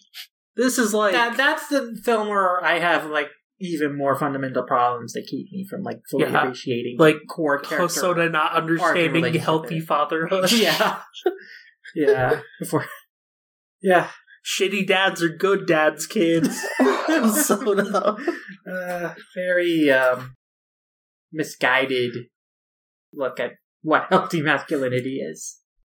Yeah, I mean, I'd recommend seeing Belle. No, yeah, I mean, I'm looking forward to seeing Belle again, because, again, it is a visual spectacle, and I'm curious to see how the dub will handle it, because, I mean, the singing is such a huge integral part of it, so, I mean, the vocalist for Belle, Kazu Nakamura, she did a really great job. I wonder who's going to be portraying Suzu in the dub, and, what kind of performance she'll give. But, yeah, that'll be something cool to see and listen to, too. But, yeah. No, I still enjoyed Belle a lot. I feel like I thought I was, probably on the higher end of August, but maybe, really it's you as, who's the most down on it. I guess. I mean, it's definitely something a lot of people that didn't like Mirai like this film more. Yeah, I like Mirai more. Yeah, I like Mirai more, too. Mirai was a really good film. Yeah, I don't know what people thought. Strangely, I think you and me are kind of in a different boat than other people. Yeah. Jekka, do you like Mirai? For the most part, yes. Mostly because I think people who have siblings kind of react to it more since it is a sibling film. But at the same time, I don't know, parts of it was good, but then, I don't know, it has its ups and downs. Versus, I like Boy and the Beast mostly because of the ending. I don't know, I'm a sucker for those kinds of endings, but, overall, Boy and the Beast did kind of suck. So it's kind of, the opposite of Belle for me, where I like the ending, but, the whole story is kind of and then Belle, the whole story is, the whole story there is kind of, unless some of you, cut off the ending, but then, yeah, I don't know. So, I guess essentially, Hosoda has, 3 pretty damn good films and 3 pretty mid films, depending on, yeah, I don't know, for me anyway. Yeah. Mirai would probably be somewhere in the middle, though. Either 3rd or maybe 3rd. No, 4th. I don't know, it depends. Yeah. I think that's a fair assessment, because I think, talking just about his original films, I think Summer Wars, Wolf Children, and Girl Who's Up to Time are pretty generally, most people really love them. But then, yeah, Mirai and Boy and the Beast and now Belle are more mixed. I haven't seen Mirai, so that's interesting. You haven't? Oh, shoot. You weren't there for the birthday stream. No, I was not. I actually streamed it a couple years ago. No, I was not. I didn't see Mirai, and I didn't see Wolf Children, so I didn't see Wolf Children. Add it to the Plex. I will add it to the Plex, yes. But, yeah, I mean, Boy and the Beast, I barely remember it, so I have no comments on it. Because it's bad. I mean, that's probably it, so, yeah. Kappei's in it, though. Kappei's in it. I mean, yeah, he is, but, I barely remember anything that happens in it. Yeah, he has, 4 lines. Shoot. Summer Wars is my favorite movie. If I'm not counting the One Piece movie, even though One Piece movie, I like it, but it's another one of those things where it's the ending was weird to me. I know what it was building up to, and I understand that it's first of all, it's a One Piece movie, and second of all, it's not going to be this whole big, theatrical, flourish at the end, but I don't know, I just ended really low-key for me. Not low-key in this, I loved everything that led up to it, and then it was just okay, that's it. And, yeah. If it wasn't a One Piece movie, would it be better? No. Maybe. No, I think because it reflects upon the themes of One Piece. And I agree. Yeah, it envisions what like them fracturing apart and like losing that connection. That was all outside interference of the flower. That was all super well done. That I liked a lot. Even I guess it's just a thing of the story versus the runtime. Like. That would have been different to me. I mean, the Digimon one I don't remember either, so I can't comment on that. But if I had to say what my favorite movie is Summer Wars for sure. That one I actually watched like multiple times because I liked it so much, and that's like the highest rating I can give a thing is that I watch it more than once, like immediately, rather than watching it more than once, like once a year or something. So I really like Summer Wars. But I mean, as far as Bell goes. I mean, I'm not probably as harsh on it as V-Lord, but yeah, I didn't really like the ending. Everything leading up to it was great, though, but yeah. I just really... It just felt super duper contrived to me. Just all of these, like, coincidences just kind of line up, and then we're supposed to just buy it after everything that the movie's presented up to that point. And, well, yes, I get there's a little bit of magic realism, it's just also like, no. My willing sense of disbelief. Hey, I know the exact shape of that building in this city in the distance. That's like several hours away. Yeah, I mean, no. My willing suspense of disbelief was it was gone at that point. So yeah, I was there that one time. I remember it exactly. Yeah, no. So, but yeah. Otherwise, if it weren't for the ending, like I said, I would definitely have said that Bell would have beat out Pumpo. But Pumpo was just like a great complete package. Yeah. So, I mean, I guess after Bell, if anybody else has anything to say, Jekka and I ran to the dealer. We were at the dealer's room before movies, and then we ran back really fast because Bell ended up ending a little earlier than. Yeah. So we ran back there, and we didn't get to mention it Saturday. We didn't say what we did Saturday too much, but yeah, we tried going to the dealer's hall. We bought a couple of things, and mostly a friend of ours was like, he has a booth, and he goes to several different cons. He's at Anime Frontier right now. Yeah, he is. He's at Jimmy Gnome. He knows us. He knows me by just sight because it's like a retro game and anime merch booth. So, I've been trying to buy all 5 of the original Super Bomberman games, so I buy one per con, so by now he knows it's me. And I realized, and I got home, and I realized I bought Super Bomberman 2 twice, so now I have to go. So I have one more reason to go back to see him, because I have to get the first one now. But, yeah, we bought a few things. Jekka, you bought some things there, right? You bought a few things. So, shout-outs to Jimmy for recognizing who I was just for the stuff that I bought, because I bought, a bunch of them. I brought, a couple Conan things, one Jin, I think it's kind of like a keychain, and I got a couple Heiji things, and also I got stuff from Ojama do Doremi, mostly, Momoko stuff, and he apparently remembered that I actually like Momoko. So, he was looking at the stuff and he's putting it in and he's like, hey, by chance, are you Jekka? And I'm like, yeah, good guess. It's echoes of so when that was an experience. That was echoes of when I first met him. He was just I bought, I think it was Super Bomberman 3, and he was just oh, you're Sakaki, aren't you? I was yeah. So, it's always nice to be recognized. But, our Artist Alley, experience was, it was stuff. We kept seeing, what was we kept seeing stuff from, was it Mob? We kept seeing, Mob stuff we wanted, but it was all sold out. Yeah, it was Mob. That was on Sunday, yeah. We were going through again because we didn't really get to see too much on Saturday because it was crowded as hell. So we were let's try again on Sunday, and we went through, and basically every single cool looking Mob thing was sold out. And yeah, we just kept walking, and I was just damn, that would have been nice. But yeah, there was this one shirt. It was Reagan, with the salt girl, the Morton. Oh yeah, the salt girl. Yeah, that one was amazing, and and it was sold out. Yeah. Yeah, apparel always, like, I find in my experience, it's better to hedge your bets and buying that earlier in the con than shirts and stuff. Yeah, it's just, I don't know, there was so much going on and there were way too many people. Like, we tried walking through there on Saturday and literally we were going, like, half a mile an hour because, like, everybody kept, like, pushing against you, you're pushing against everybody else, and, like, you can't even stop and look because everybody's trying to move along, and it's just, I mean, I did not want to be there. My pet peeve with that is just with those kind of situations. It's funny, it's the opposite of what you said. When people just sort of stop and, like, randomly in front of you, that kills me. And it's like... I know, like, that's the same for me. Like, I can't stand when people stop in front of you, but, like, I also want to stop and step off to the side, but what side can you go to when there is none?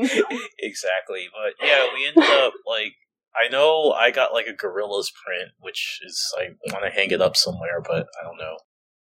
What else did I get? I mean, I got a couple things for friends. I got a thing for my sister, but like a Hello Kitty plush for her, because she loves Hello Kitty.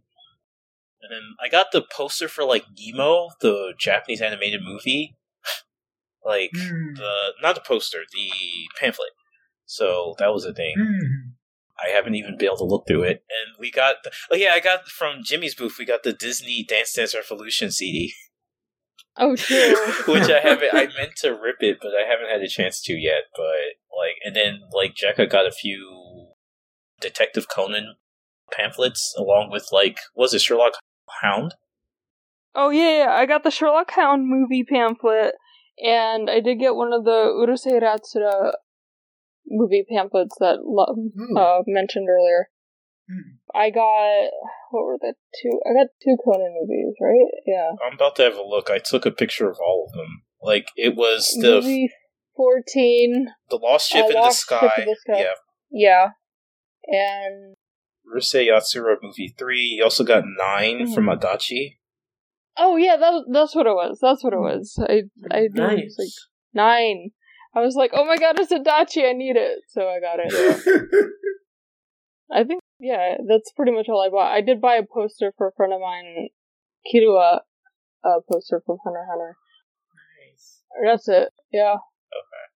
Yeah. Well, I mean, speaking of movies, going back to Sunday, we all decided not to see Gintama. Sorry, Colton. Sorry, Colton. Gintama sucks. We were fine seeing it the next day. Like, if we had been able to see dub on that night, we might have gone, but it's just sub both nights. Yeah. Dub was only the Sunday afternoon. I mean, as much as I joke that the Gintama movie sucks, it's actually good.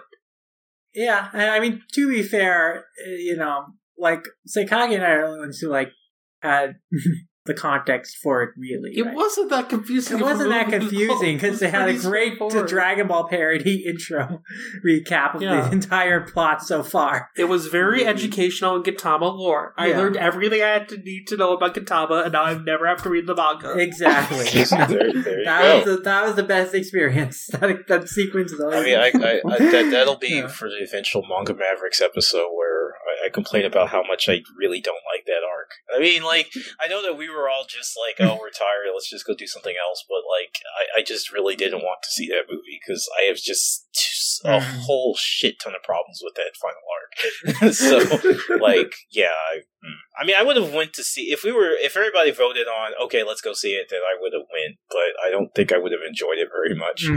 But, yeah. Yeah, we were tired, so we just chilled. Yeah, we got some Indikich, which was super good. Yeah, oh my god. I was so happy to finally have Indikich again after 2 years. It was a go-to, like, restaurant for me when I was on the go, when I was in New York for college. I would go there pretty frequently for lunches or dinners, because it was right by one of my main, like, school buildings where I would often have classes, and on my way and my commute to the other building too. So yeah, I had lunches there a lot, and yeah, like, I was so glad to finally eat their kari rolls again, and yeah, that was nice and experience. And, like, I'm so glad we were able to go, because unfortunately when we came in on Thursday, we were too late, or we shouldn't have been too late, because they said they closed at 10 on their website, But when we got there, which is only a little past 9, they said, "Oh, we're closed." And it's like, "Oh, they closed early, unfortunately." So that was sad. But on Sunday, we meet up for a baby there, so that was really nice. Yeah, and that was basically the last thing we did together that day. No, we went to Krispy Kreme afterwards. Oh, we went to Krispy Kreme. Back at it again, that was the last Krispy thing. Kreme. We got some great Krispy Kreme donuts. Yes. And including our at least I cashed in for my free vaccination donut. I think both me and Marion did too. Yeah. Yeah, Yep. we did too, actually, because Yeah. I went there trying to get more of the Thanksgiving donuts, but they were out of the Dutch apple pie one, which is super good. I regret everything. We should have went sooner. God damn it. I mean, I said let's go Monday morning, but you were like, no, so... No, I mean, like, when I asked the lady, she was true. Yeah, we didn't get her shipment in, and, like, I didn't even get to try one, and I'm like, you poor soul! Anyway, so I was like, yeah, just give us 3 glazed, and she said, well, if you show me your vaccine card, we'll just let you, like, give you 2 of them for free, and then you just have to pay for the one. And I was like, so that's what we did. Sakaki got a hat. Oh yeah, I did get a hat. I've been wanting. I actually wanted the one the first time we came, but I was like, I don't want to spend that money. But I almost got a mug because those mugs are actually really cute. It's like a pink mug with like sprinkles on it. I almost got that. I did not, but I wanted to next time. Yeah, I'm going again in a couple of weeks. So yeah. Lucky. Krispy Kreme convoy. Unfortunately, there are no Krispy Kremes in Minnesota anymore. So, Oh no. you know. But I was glad to go and cash in on that free vaccination donut. I mean, one day Krispy Kreme, one day will return. There used to be one right by our house growing up. And we never went. I have to drive up I to went there Scranton once, just to like at get least. some. So how far is that? yeah, like an hour-ish. The first time I ever had it, we went last year. Yeah, that sounds about right. We went, and my sister is like a really big Office fan, so we went to see the clock tower that shows up in like the opening. So she went there and she took some pictures. I was just like, what? Why? But then I was also like, well, I geek out about crap she doesn't care about, so here we go. The best sibling relationship. It's her turn. That's the best sibling relationship. But yeah, I mean, I guess that was the last thing we did together. I mean, we took a picture, so anybody that wants to see it on Twitter, you could definitely see it. Like, I think Marion posted it. Yeah.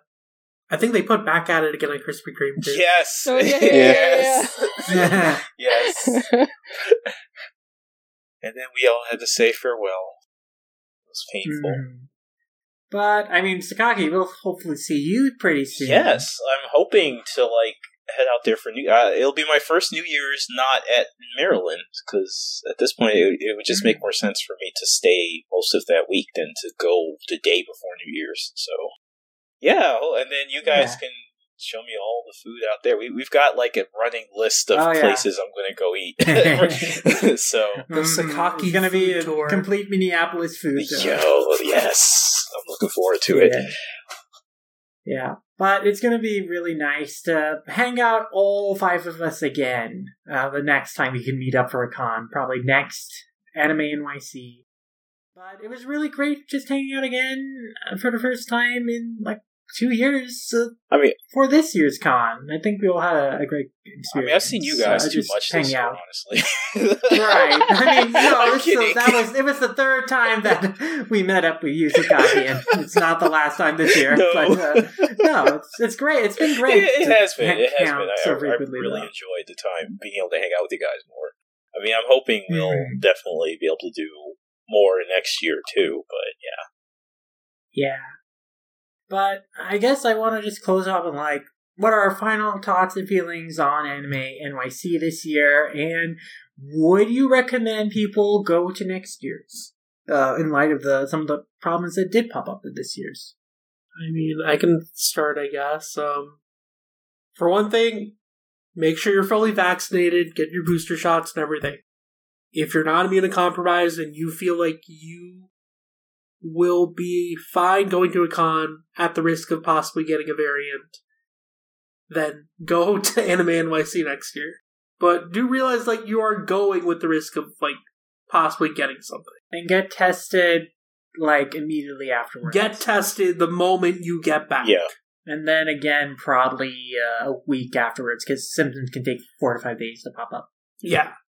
But do go with caution. Don't assume just because everyone's vaccinated or they're checking vaccination cards that you're, like, immune from getting the virus. Because that's not what's going to happen, as we saw this year. Yeah, I agree. Basically, just make sure you keep yourself safe and you keep others safe.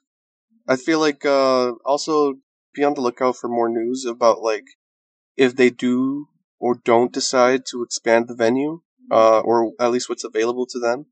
If for some reason they decide not to, I will probably refrain from next year because it's just way too cramped.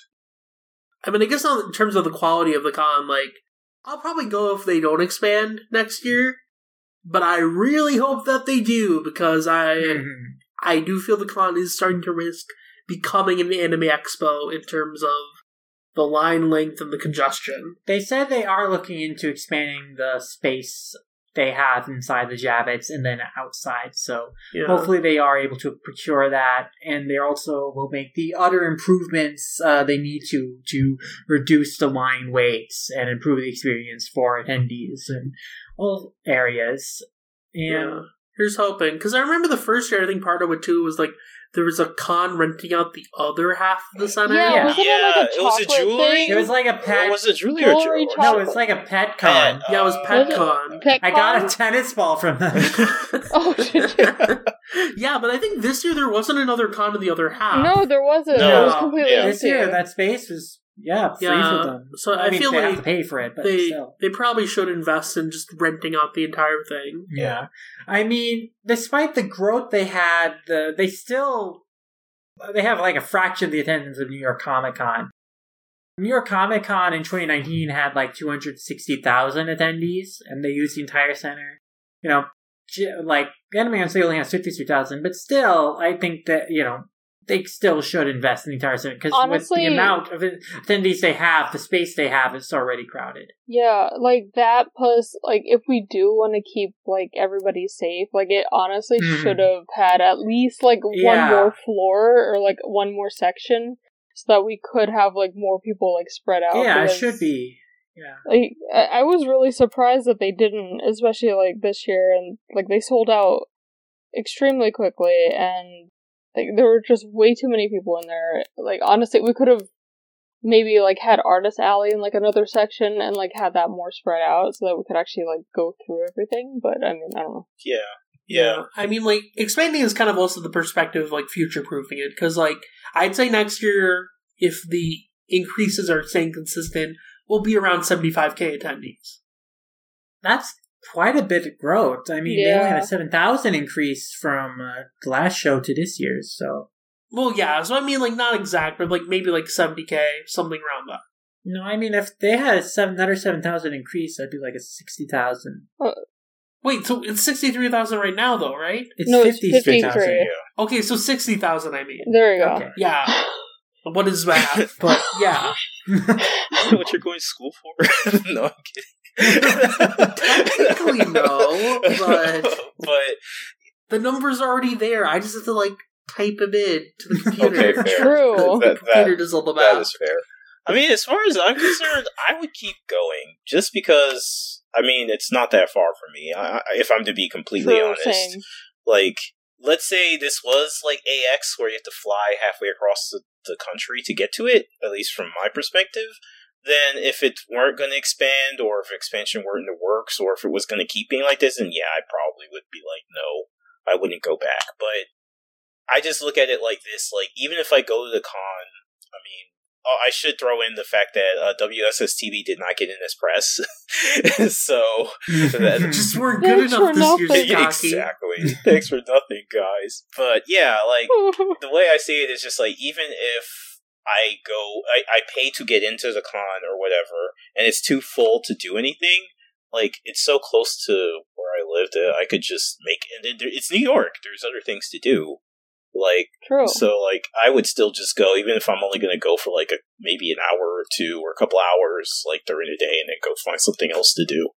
But overall, like, I thought it was, I mean, other than the fact that growing pains, of course, and the unique situation we're in due to COVID, I still think I had a reasonably fun time.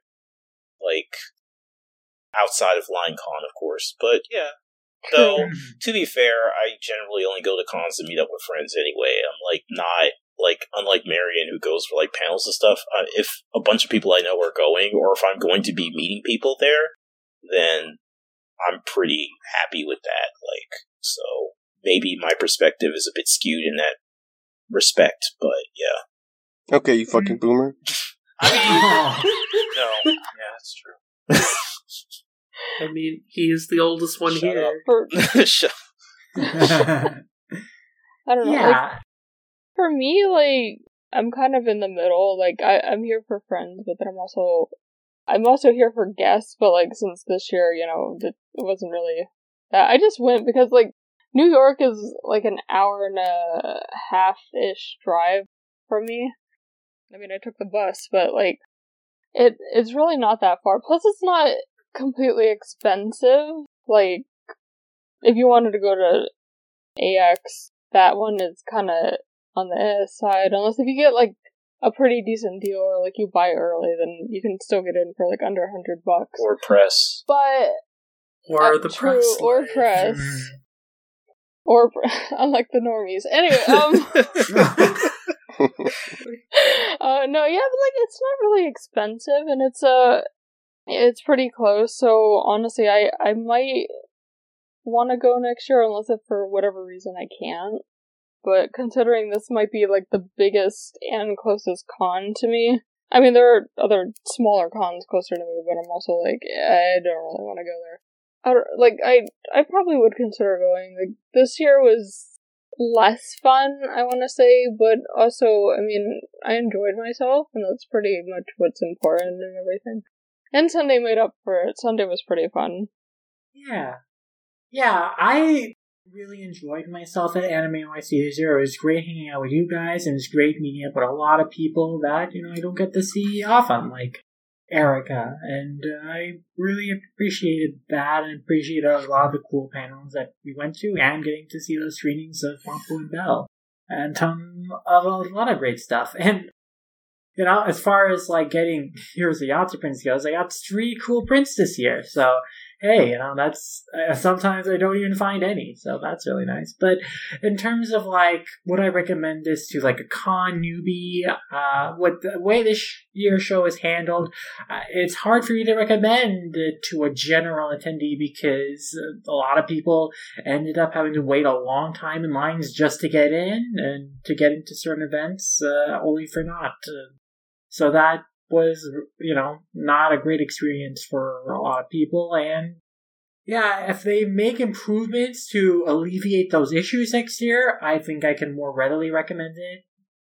But like I was asked, or like I had, you know, seen like Kendra from MHA Pod, like she was tweeting like, oh, I wish I had gone to NYC. I was like, you know, I would recommend Otakon over it, because I thought Otakon was much less stressful experience, and it was less crowded in there, even though their attendance was higher than the previous cons too, and it was generally also a lot of fun, and also a lot of cool people you can meet up with from the Annie Twitter, manga Twitter space. That's just cool to interact with Nintendo panels, and yeah, so I would say that I had a lot of fun at NYC, and definitely don't regret going, because I really enjoyed myself and had a lot of great experiences. Especially in the wake of like the days before not being so great for a few reasons for me.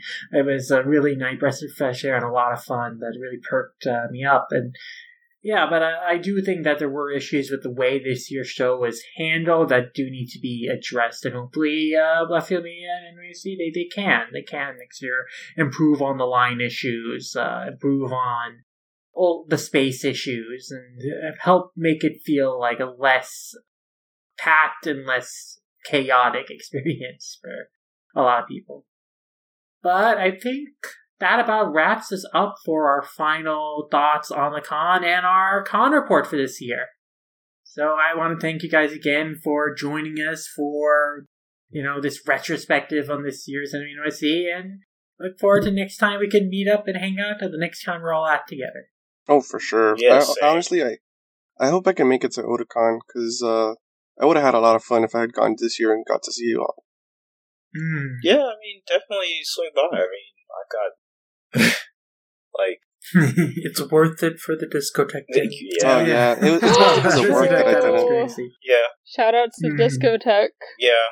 Cool. Yeah, I mean, definitely, if you can, definitely swing by. You don't even have to get a hotel room, just come in and crash my house, So, Sakaki, don't you want to escape? I do, but, I'm just saying, I don't know if I will or won't. I mean, obviously, if I am gone from there, then you guys will have to figure out something, but, if I'm still there, then yeah, sure, I don't mind hosting people. Well, I mean, the hotel blocks are going up early, so if we need to, I think we can get those. Yeah. But either way, I think it's a great place for all of us to hang out. Yeah. But yeah, I mean, until the next time we do hang out and we all chat together on the pod again on our experiences or on whatever topic we want to talk about together, why don't you all shout out where people can find you on social media and the interwebs? Marion, how about you start us off? Sure. So you can find me on Twitter at Microwavy, that is before the V.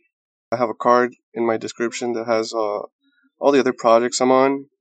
I co-host a bunch of things with V-Lord and Sakaki, like the Demon Slayer podcast, Saturday Night Shaggy, Over Solo Shaman King podcast, and I'm also part of other things. Sometimes I'll guest as a part of MHA podcast with Kendra, who we mentioned before, and she's also a part of the Haikyuu podcast with me. At the moment, that one's on hiatus. So is my first podcasting project ever, the Good Friends Anime Club. But that does have a Twitter, so who knows if we'll get back. You'll be the first to know. Besides that, I used to write before work started kicking my ass. I'm a editorial writer for Toonami Faithful at ToonamiFaithful.com. CJ was the homie, and he shouted out my Berserk piece for the anniversary of the manga. So thank you, CJ. I also write for WSS TV, Weekly Shonen Sunday Talkback Edition, or Shogakukan Edition, because we gotta expand, we gotta enterprise, Yeah, we gotta be hoity-toity. Yeah. I'll see if I can whip something up before the year ends. At least, I wanna write something about Frieren, because it's such a darling for all of us, and yeah, I'll try to see if I can whip something up before the year ends. Hey, don't worry. Besides gotta review that god tier ace lettering. Yeah, so true. Yeah, true. But yeah, no hurry, man. We're all life is kicking all of our asses. So yeah, and then besides that, my personal blog at heavensdoorknob.wordpress.com. I haven't done anything since I think February or March, but I'm proud of all the stuff that gets up on there, because usually it's just stuff I'm passionate about, or I get enough feelings to want to just slap them on the page. So whatever you get there is usually just my raw, honest thoughts, which is, if you're into critiques like that, definitely check it out. Nice. And yeah, definitely check out Oliverian's stuff. And Sakaki, Jekka, would you like to shout out your guys' stuff? Sure. I mean, I guess the only thing that we're both not on is Another Day, Another Adventure, a Dragon Ball podcast I do with Colton. You can find it at Another DB Pod on Twitter. Basically, if it's animated and has Goku in it, we're probably going to talk about it. We'll probably be doing this for eternity, unless we find a hyperbolic time chamber where we could avoid some of this. But, we're going to be doing that for a while. But it's fun. It's fun. I know I'm making it sound like it's work, but it's actually a lot of fun. And other than that, Jekka and I run WSS TV or WSS Talkback on Twitter, which is a Shonen Sunday based podcast where we talk about all the things in the magazine, or where we're the one Twitter account that doesn't just do news. We talk about the entire magazine every week, as well, of course, of news and translations. Like the most recent thing on the blog is a translation of the new editor, Kazunori Oshima, who has now taken over editing, is the head editor of Sunday, and you can see his thoughts on the blog, wsstalkback.blogspot.com. Yeah, and, occasionally we'll talk about, what's going on in the magazine, and also review manga, which, again, I understand everybody's busy, so hopefully we'll get back to that. Like, the review before the interview is Jekka's, actually, and I know she's working on a Darren Sean thing, which has been really fun to kind of... It's still in the planning process, because I barely have... Actually, I still need to finish the end of the 6th book, and the 7th and the 8th book omnibus came out. Yeah, and I was like, I'm not even touching this until I actually write another freaking article, because holy crap, how are we halfway through this already? But work's been kicking my ass, like Takagi said earlier, and so much stuff comes up during the holidays, so I'm probably not even going to be able to touch it until next year. Which is fair. I mean, hey, we are the one Twitter account that Darren Sean has seen and acknowledged. Also, sorry, continuing on with this, books 9 and 10 also come out next year. Jesus. Why do I do this to myself? We're not drowning, we're waving. Don't worry about us. You can also, I write for Toonami Faithful as well, so you can check that out. I haven't written anything in a while, and I really feel terrible about that. And my personal Twitter is @Kirobon, KIIROBON. Been trying to be a little bit better at actually tweeting things instead of just retweeting WSSTB from it. So if you see the weird tweet once in a while, it's just me spitting shit out there, so I'm relevant. Because that's what people who are in midlife crises like me do. So, Jekka, what was yours?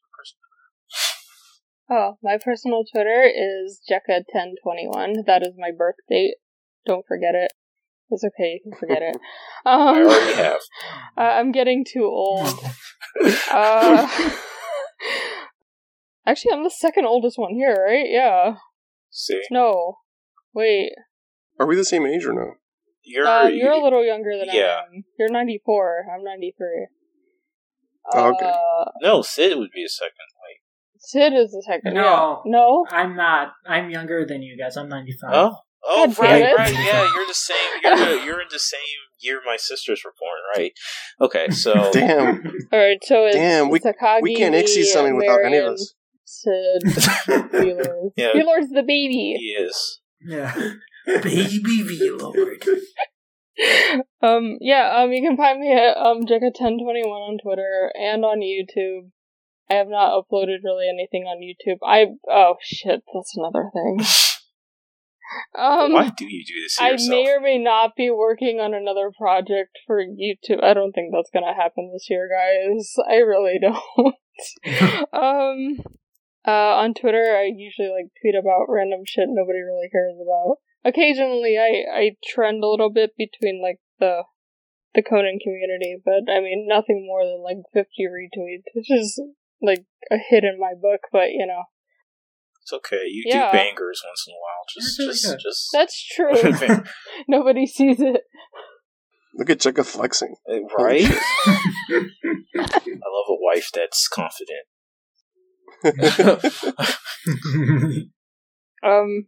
Yeah, I don't really have anything else. You can usually just find me all over the internet, whether if I'm under Jekka1021 or not. Yeah. Yeah. Awesome. Definitely check out all the Sakaki and Jekka's stuff. And V-Lord, you got a lot of stuff to plug. Yeah, I guess. I mean, you can find me on Twitter at VLordGTZ. Then I write various things for all-comic.com, as well as Toonami Faithful, so you can check out all that writing. And then I do a bunch of podcasts, like Marion mentioned. Marion, Sakaki, and I do the Demon Slayer podcast on Twitter at DSlayerPodcast, as well as Saturday Night Shoggy at Sat Night Shoggy, and Oversoul Shaman King podcast at Shaman King Pod. Besides those, I also do a podcast called the Dumb Weebs Podcast on Twitter at DumbWeebsPod, and then I'm occasionally on the Toonami Faithful Podcast, which is on Twitter at Toonami Podcast. So, yeah, you can listen to me on all of those places if you really want to. All right. And as for me, you can find me at LaMamiasha on Twitter. So LaMamiasha in a variety of places like Animation Revolution, AniList, Letterboxd, Reuters, or LaMamiasha. That's where you can find me. You can also read my reviews on mangamerix.com. We got a lot of books coming out, a lot of reviews going out, so look forward to more on there. That's where you can also find the other podcasts I do, including Lum Squad, the Grizzly Episode Focus podcast. I hosted my good friend Andrea C. Yoshimura, where we discussed the wonderful wacky world of Garakushi's Yurusei Yatsura, covering both the manga and the movies, and we're having a ton of fun with that, getting a lot of episodes out, really spreading the love of them, so look forward to more episodes coming your way. And you can also find, of course, Manga Mavericks on manga.com, where else would you find it? And, of course, we're also on Twitter at manga_Mavericks. We are on Tumblr, manga.tumblr.com, or on YouTube, YouTube.com/Manga Mavericks. You can just search for it in the channel bar and you'll find it. And we are also on every podcast platform you think of, Apple Podcasts, Stitcher. The same is true for Lone Squad as well. We're also on Apple Podcasts, Spotify, Stitcher, Anchor. And, if you want to leave us a rating review on our podcast platforms like Apple Podcasts, that would really help us get seen more in the algorithm, reach more ears, hearts, and minds. If you want to send us any feedback, you can send that our way to mangamavericks@gmail.com. We love reading your guys' thoughts. How did you go to NYC this year? What were your thoughts on the con? What were your thoughts on how it could be improved better? And are you comfortable going to cons during the pandemic? Or do you still feel like we should wait a bit? Send us your thoughts and your perspectives to us, and we'll read them out on the show. We love getting your guys' thoughts and feedback, and interacting with you guys. We also greatly appreciate it if you any supportive way. If you like the work we do, if you want to support us, you can support us on Patreon. Manga at patreon.com/Manga Mavericks.